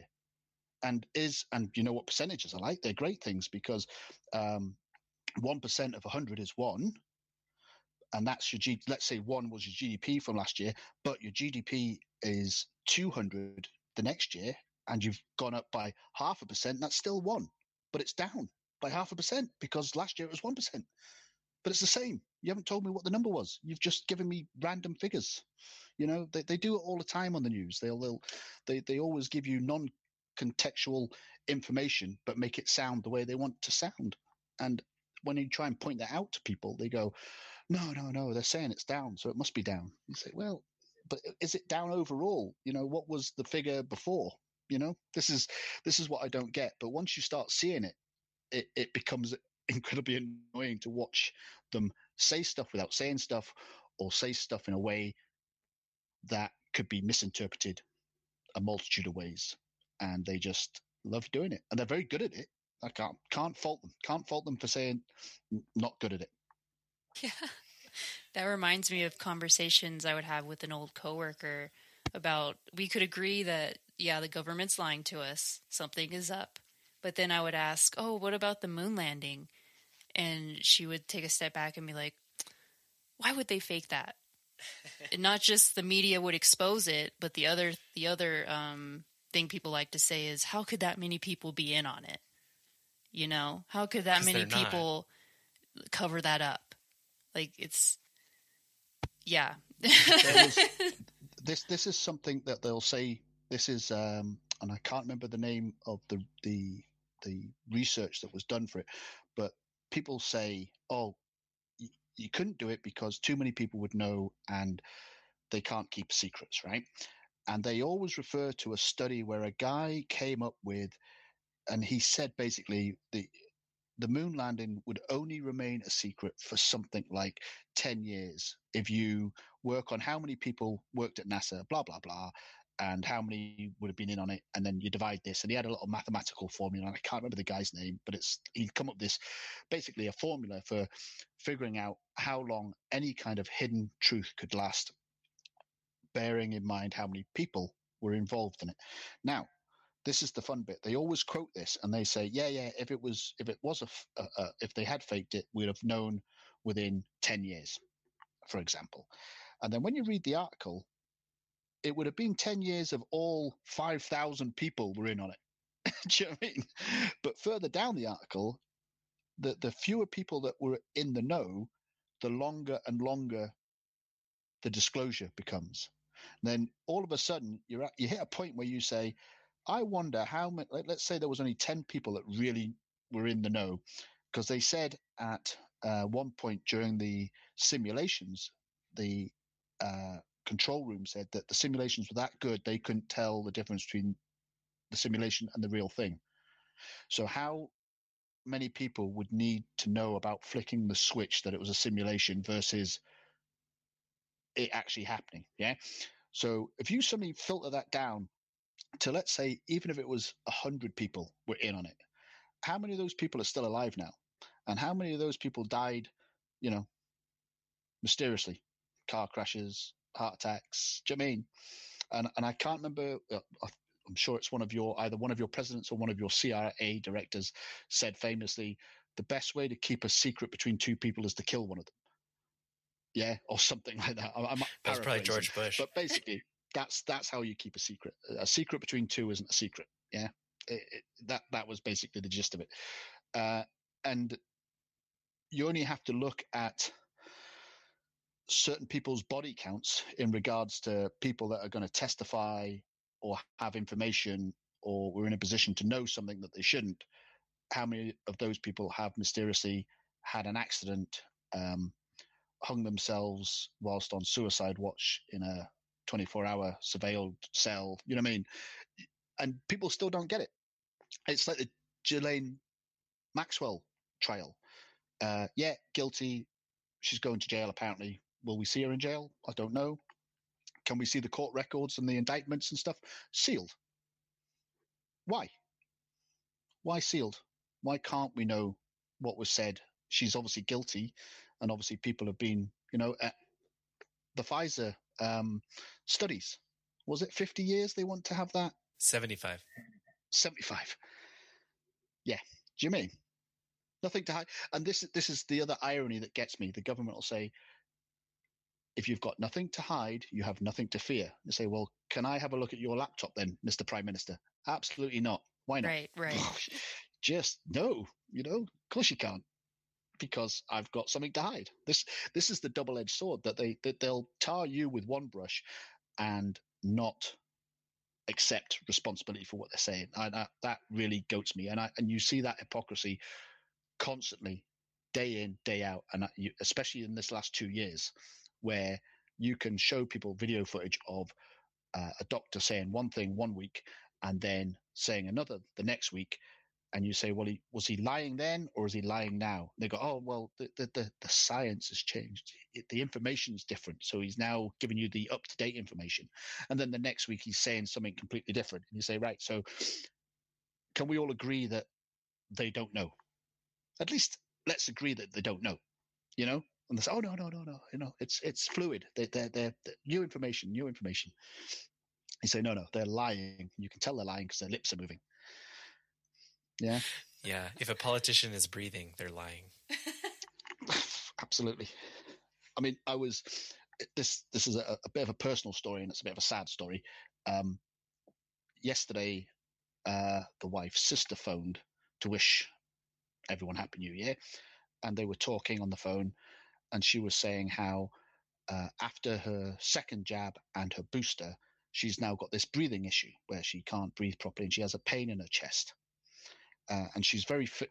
Generally, she's fit and active. She used to walk, 20, 30 miles daily almost, because she's retired and that's what she likes to do.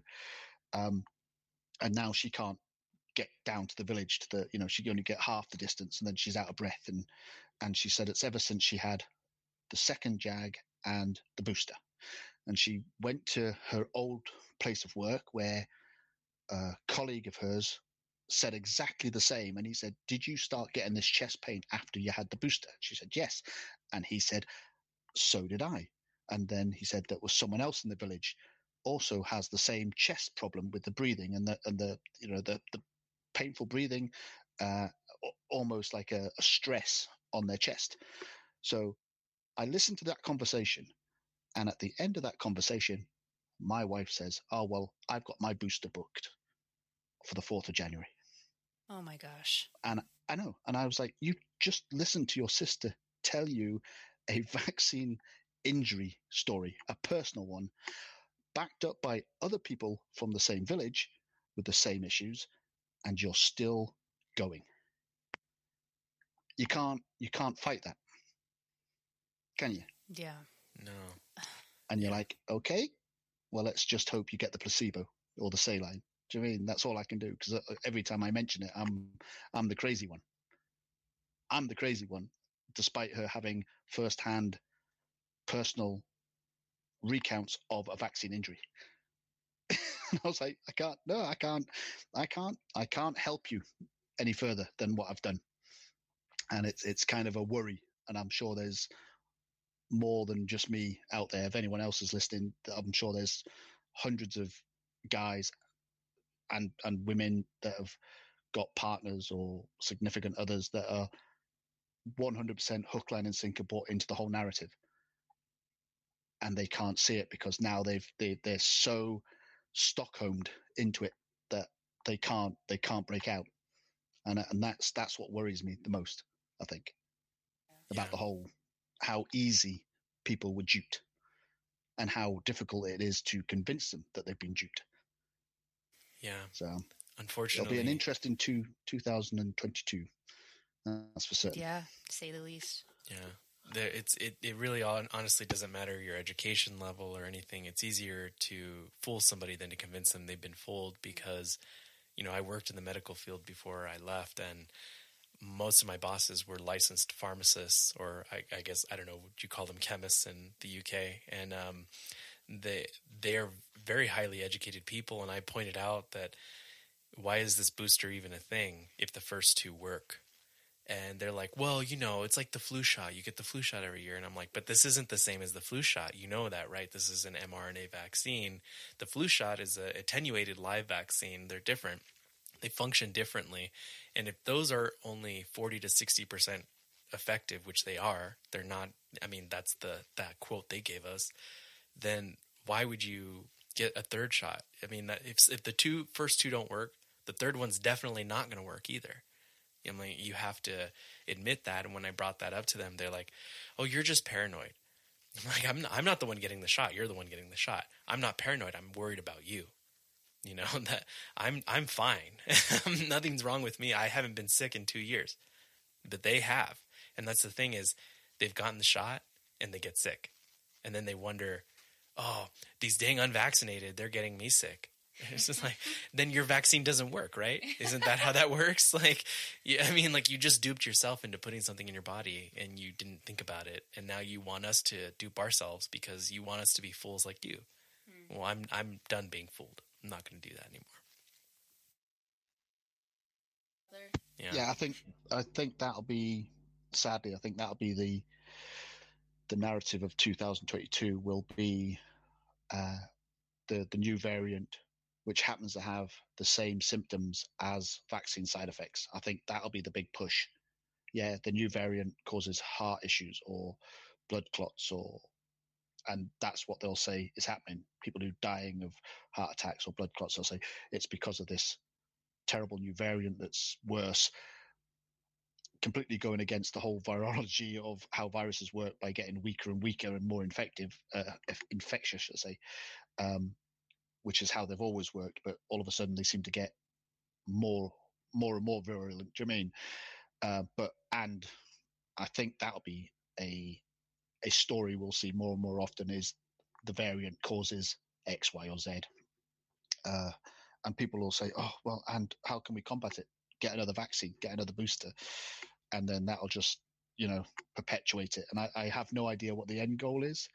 I think being aware is your best armor in these situations, and just having your head on a swivel in regards to narrative, talking points, and sublines, that where you read the headline and there's always a line underneath that says something, Yeah. Back in what we are now, so back in 2000, I took a picture. I post it around Twitter every now and again because I drew a circle around it, and it said, UK government give themselves emergency powers for 2 years. And I said then, back in 2020, I said, oh, why would they give themselves 2 years worth of emergency powers if they weren't expecting this to last 2 years? And conspiracy nut job. I'm still posting that picture, and we're still 2 years later. You're like, yeah, well, they said they had emergency powers for 2 years. Why would they grant themselves 2 years worth of emergency powers if they didn't think they were going to need them for 2 years? But here we are 2 years later, and they're still beating the same drum. And I think more people are coming around. I'm hearing more stories of people that said, like, no, I got my 2 vaccines. I'm not having a booster. Yeah, I was promised I wouldn't have to wear a mask and I could fly away on holiday. And that promise has been pulled from under people's feet. And I think some people are getting more aware. And then I hear other conversations where people are like, oh, did you hear about the new variant? Oh, I'm not going to go out. I'm staying in. I'm going to, and you think, oh my God, Jermaine, how can you not see it? And I think Sam Tripoli said it best. I think when he said people have got so scared of dying, they've forgotten how to live. I think that's I think it was Sam that said that, and he says that now and again, but he's right. We didn't used to be this fearful of flu season or chicken pox or whatever. I mean, flu season. I mean, where did flu go? Used to kill more people than anything else, and then all of a sudden it took a day off, and then I think one of your headlines now is the flu's making a return after, they've actually said that in the paper. Oh, the flu's now making a return after taking a year off. What do you mean taking a year off? Are you mad? Do you know what I mean? But people will buy into it. They'll say, oh, and then what was the new one? Flu-rona? A combination of flu and corona? You're like, oh my God. Give me a break. Can you not see it? If you can't, can you just not see it? I don't know. You can't. Some people are beyond help. I mean, then we're into the whole, are they NPCs? Are they actually real people?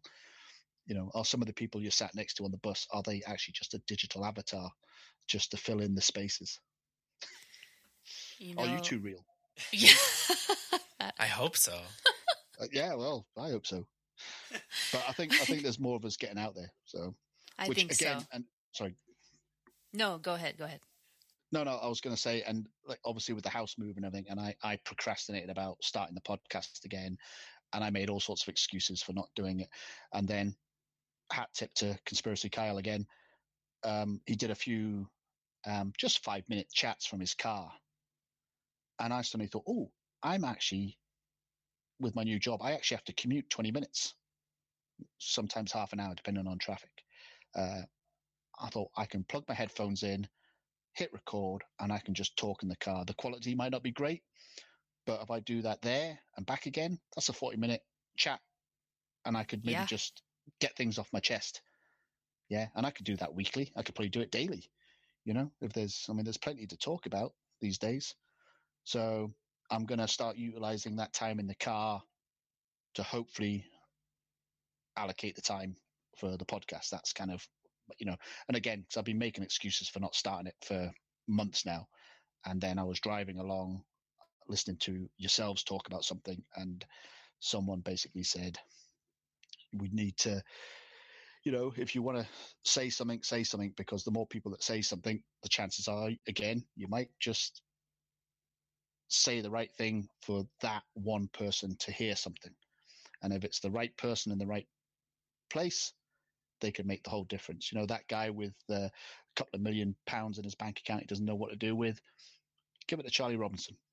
Give it to false reality check. Do you know what I mean? Help them spread the word. Do you know what I mean? That's all it takes, isn't it? You just need that. It's just that one small pebble that starts rolling down the hill that starts the avalanche. That's what we need. We just need that momentum. And once that momentum starts, I don't think it'll stop. But I think we're just at the moment, we're on a scree slope and there's lots of pebbles all skittering down, but nothing big's moving. But I think the movement might start sooner than later, but it's whether it'll start this year or partway through the year, or whether they go full tilt and realize they've got nothing to lose and everything to gain, and then go, like I say, full tilt at the whole thing. That's where we're at, I think. Yeah, I agree 100%. But yeah, like us two and you getting out there, talking, just getting stuff off your chest, there is one person out there that will resonate with it. And one or two, you never know. Might be 100 people. Who knows? But it feels good to get it off your chest. And at the same time, you're helping someone else hear what they need to hear. It's a wonderful thing. I love it. And I'm glad you're going to be revamping your podcast, getting into it again.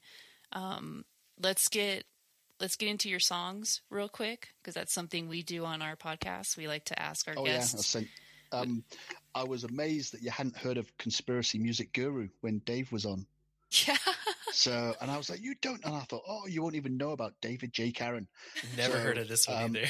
I'm a big Jethro Tull fan, and I thought, no, what I've been listening to a lot is David J. Karen, and he hit the scene a couple of years ago with that To the Edge of the Earth, and the video for that's great because it's all bits of like Master and Commander, and it's all about Cook's journey to the edge of the world, as it were.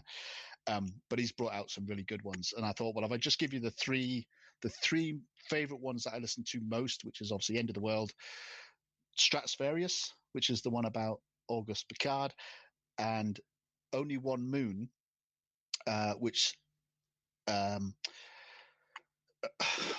what's the word I was going to say, affects me the most, but it strikes a chord with me the most because it's obviously about a soldier that goes to war, and no matter who you're fighting for or where you're fighting, you're still under the same moon, and obviously the moon's got significance for multiple reasons, but the lyrics to that are very good, I think, and any song involving the military always strikes a chord with me because I was in the military for a while, and I understand that mental process, that camaraderie that you have when you're out in the field in a situation where you're hoping that the guy next to you doesn't let you down, and ultimately you want to be the guy to the other guy's side and you don't let him down. And unless you've been in that situation, I don't think you can explain it to people that well. And my hope is that a lot of uniformed professions will fall down on the right side of who they should be looking after and not who's just paying the wages. That's, again, it's a hope, and we've got to have that white pill moment. Agreed. Yeah, it will get better. People will, this upcoming year, I feel like it's going to make or break a lot of people. And whether they wake up or not, it's going to be up to them. But I think a lot of people will wake up this upcoming year and fight back against this bullshit that's being thrown at us from every day, every freaking hour, whatever. For sure. Yeah. And people like us, we're talking, and yeah, we might be talking to the void. We're not talking to anybody right now. We're just recording, but you never know who needs to hear what we have to say, because somebody could be thinking or on the edge of thinking the way that we are, and being able to observe the true nature of reality. And then something we say just triggers them into thinking and going along that path of waking up. And even though I hate to refer to him, but Joe Rogan, he is out there. And even though, yeah, he is a little bit more mainstream now, he does wake a lot of people up by asking questions, just simple questions. And that's basically how we came to this. We started asking questions and we woke up. And I'm glad, because we've connected with people like you. we've connected with people like Conspiracy Kyle, with Andy from the Deep Share, and we have this community going where we're building each other up, and we're across the pond, so it's not like we can bring you over here, and of course the TSA is always an issue, but if you ever need to make your escape, you have an anchor here in the US that we can bring you and sponsor you. But yeah, we want to be that anchor for people and to kind of bring them out of their slumber, and I think we did that. We connected a lot of dots today. I think so. This has been great. Rob. Yeah. Well, sorry, I was going to say, so, I mean, maybe Joe Rogan is using his government-issued driving license to take a busload of people to the riot. Maybe that's how he's using his platform. Huh? That's true. So, there's always, you don't know what's going on behind the scenes. I mean, like say, Alex Jones tells a lot of truth, but, sometimes if he says the way he says some stuff, he can be discounted instantly. But he's been right more times than he's been wrong. And that's a worry. So. Yeah, and the news can't claim that. That's true. Yeah, absolutely. The news has been wrong more times than it's been right. So, like you say, a grain of salt. Take the information. Try not to shoot the messenger. There are people out there that I don't like, but they say the right. Say the right thing. They say stuff that makes you think, and you say, "Well, I need to just double check what you're saying." Dean Ryder from Up is Down. Some of his latest ones, which are pretty much just a little bit more ranty than interview style, but I think he's at a situation or the same point that I am, the way he's just trying to get things off his chest because he can see it all coming to a head, and he wants to just say, what he wants to grab the world by the collar and say, "Wake the fuck up, for Christ's sake," because you're all dragging us down with you by complying. Like he says, the mask is the symbol. If people stop wearing the mask, people stop getting tested.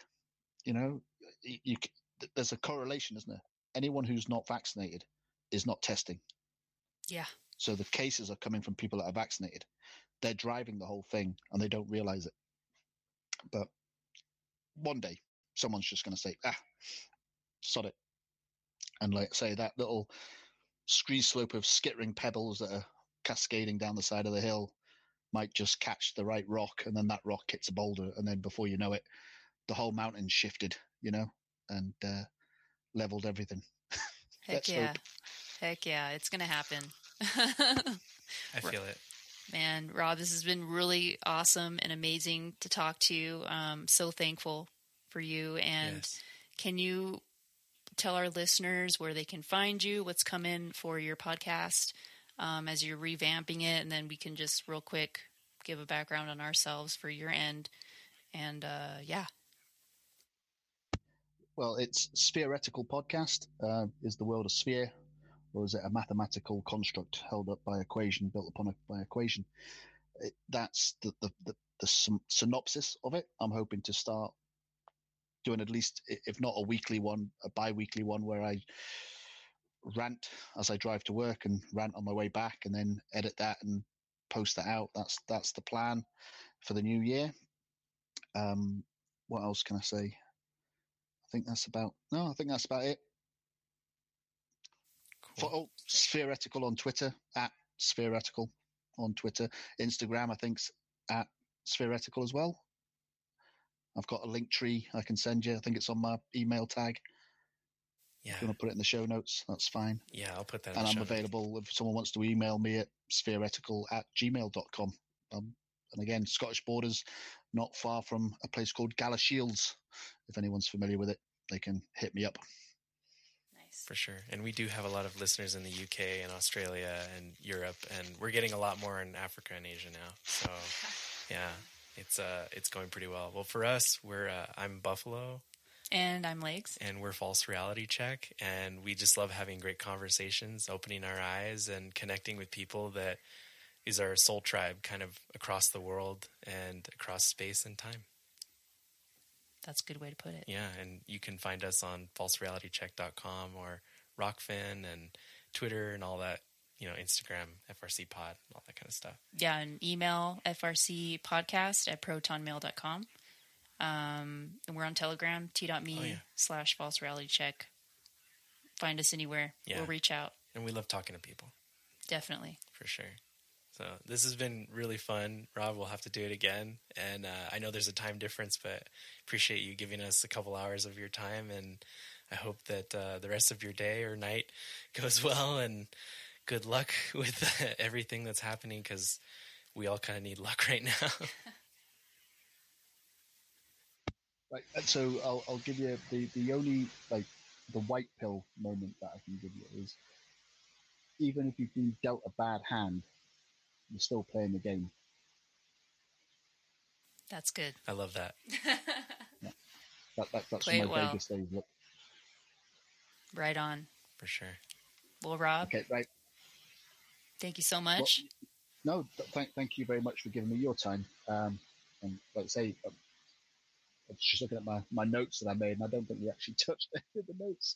But yeah, no, it's been I think it's more of a get stuff off my chest kind of chat. But yeah, thanks for indulging me, and I'll probably put this out as my New Year reboot episode. Right on. If you could send me the files, that'd be great. For sure. We will, I'll for get them to you sure. right away. Yeah, we'll save these notes for next time we get on together. Oh, yeah. Maybe we can touch them. Yeah, no, because the Nimitz theory, that's one of my favorites. I like that. All right. Yeah, we'll and then touch on that.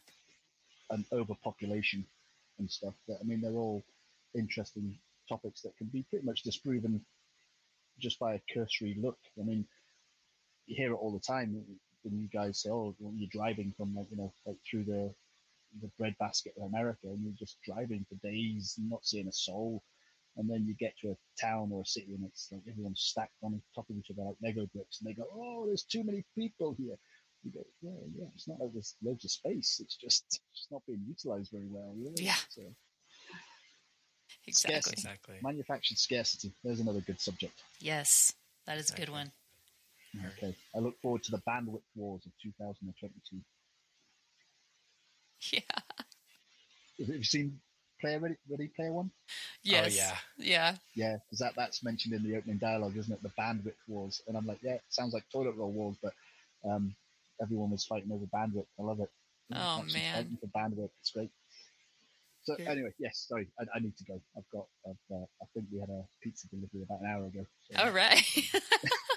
Well, enjoy your pizza. Enjoy your evening. Thanks for coming on. You too. It's been lovely to actually see you and listen to you talk at normal speed. Right on. Same here. Absolutely. All right, Rob. Much love to you. I shall sign off. Okay, yeah. Love you both. Peace. Peace. Peace. Thank you for listening to the False Reality Check podcast. There's many ways to support us, but please subscribe to us on Rockfin. Yes, Rockfin is only $9.99 per month or $99 a year, and you get our premium content, our live streams, and other great content from the free thinking community, MMA, comedy, so much good stuff on there. And you can throw us a couple of dollars for tip if you'd like. Yes, please. We would love that. You can also find us and all of our content on falserealitycheck.com.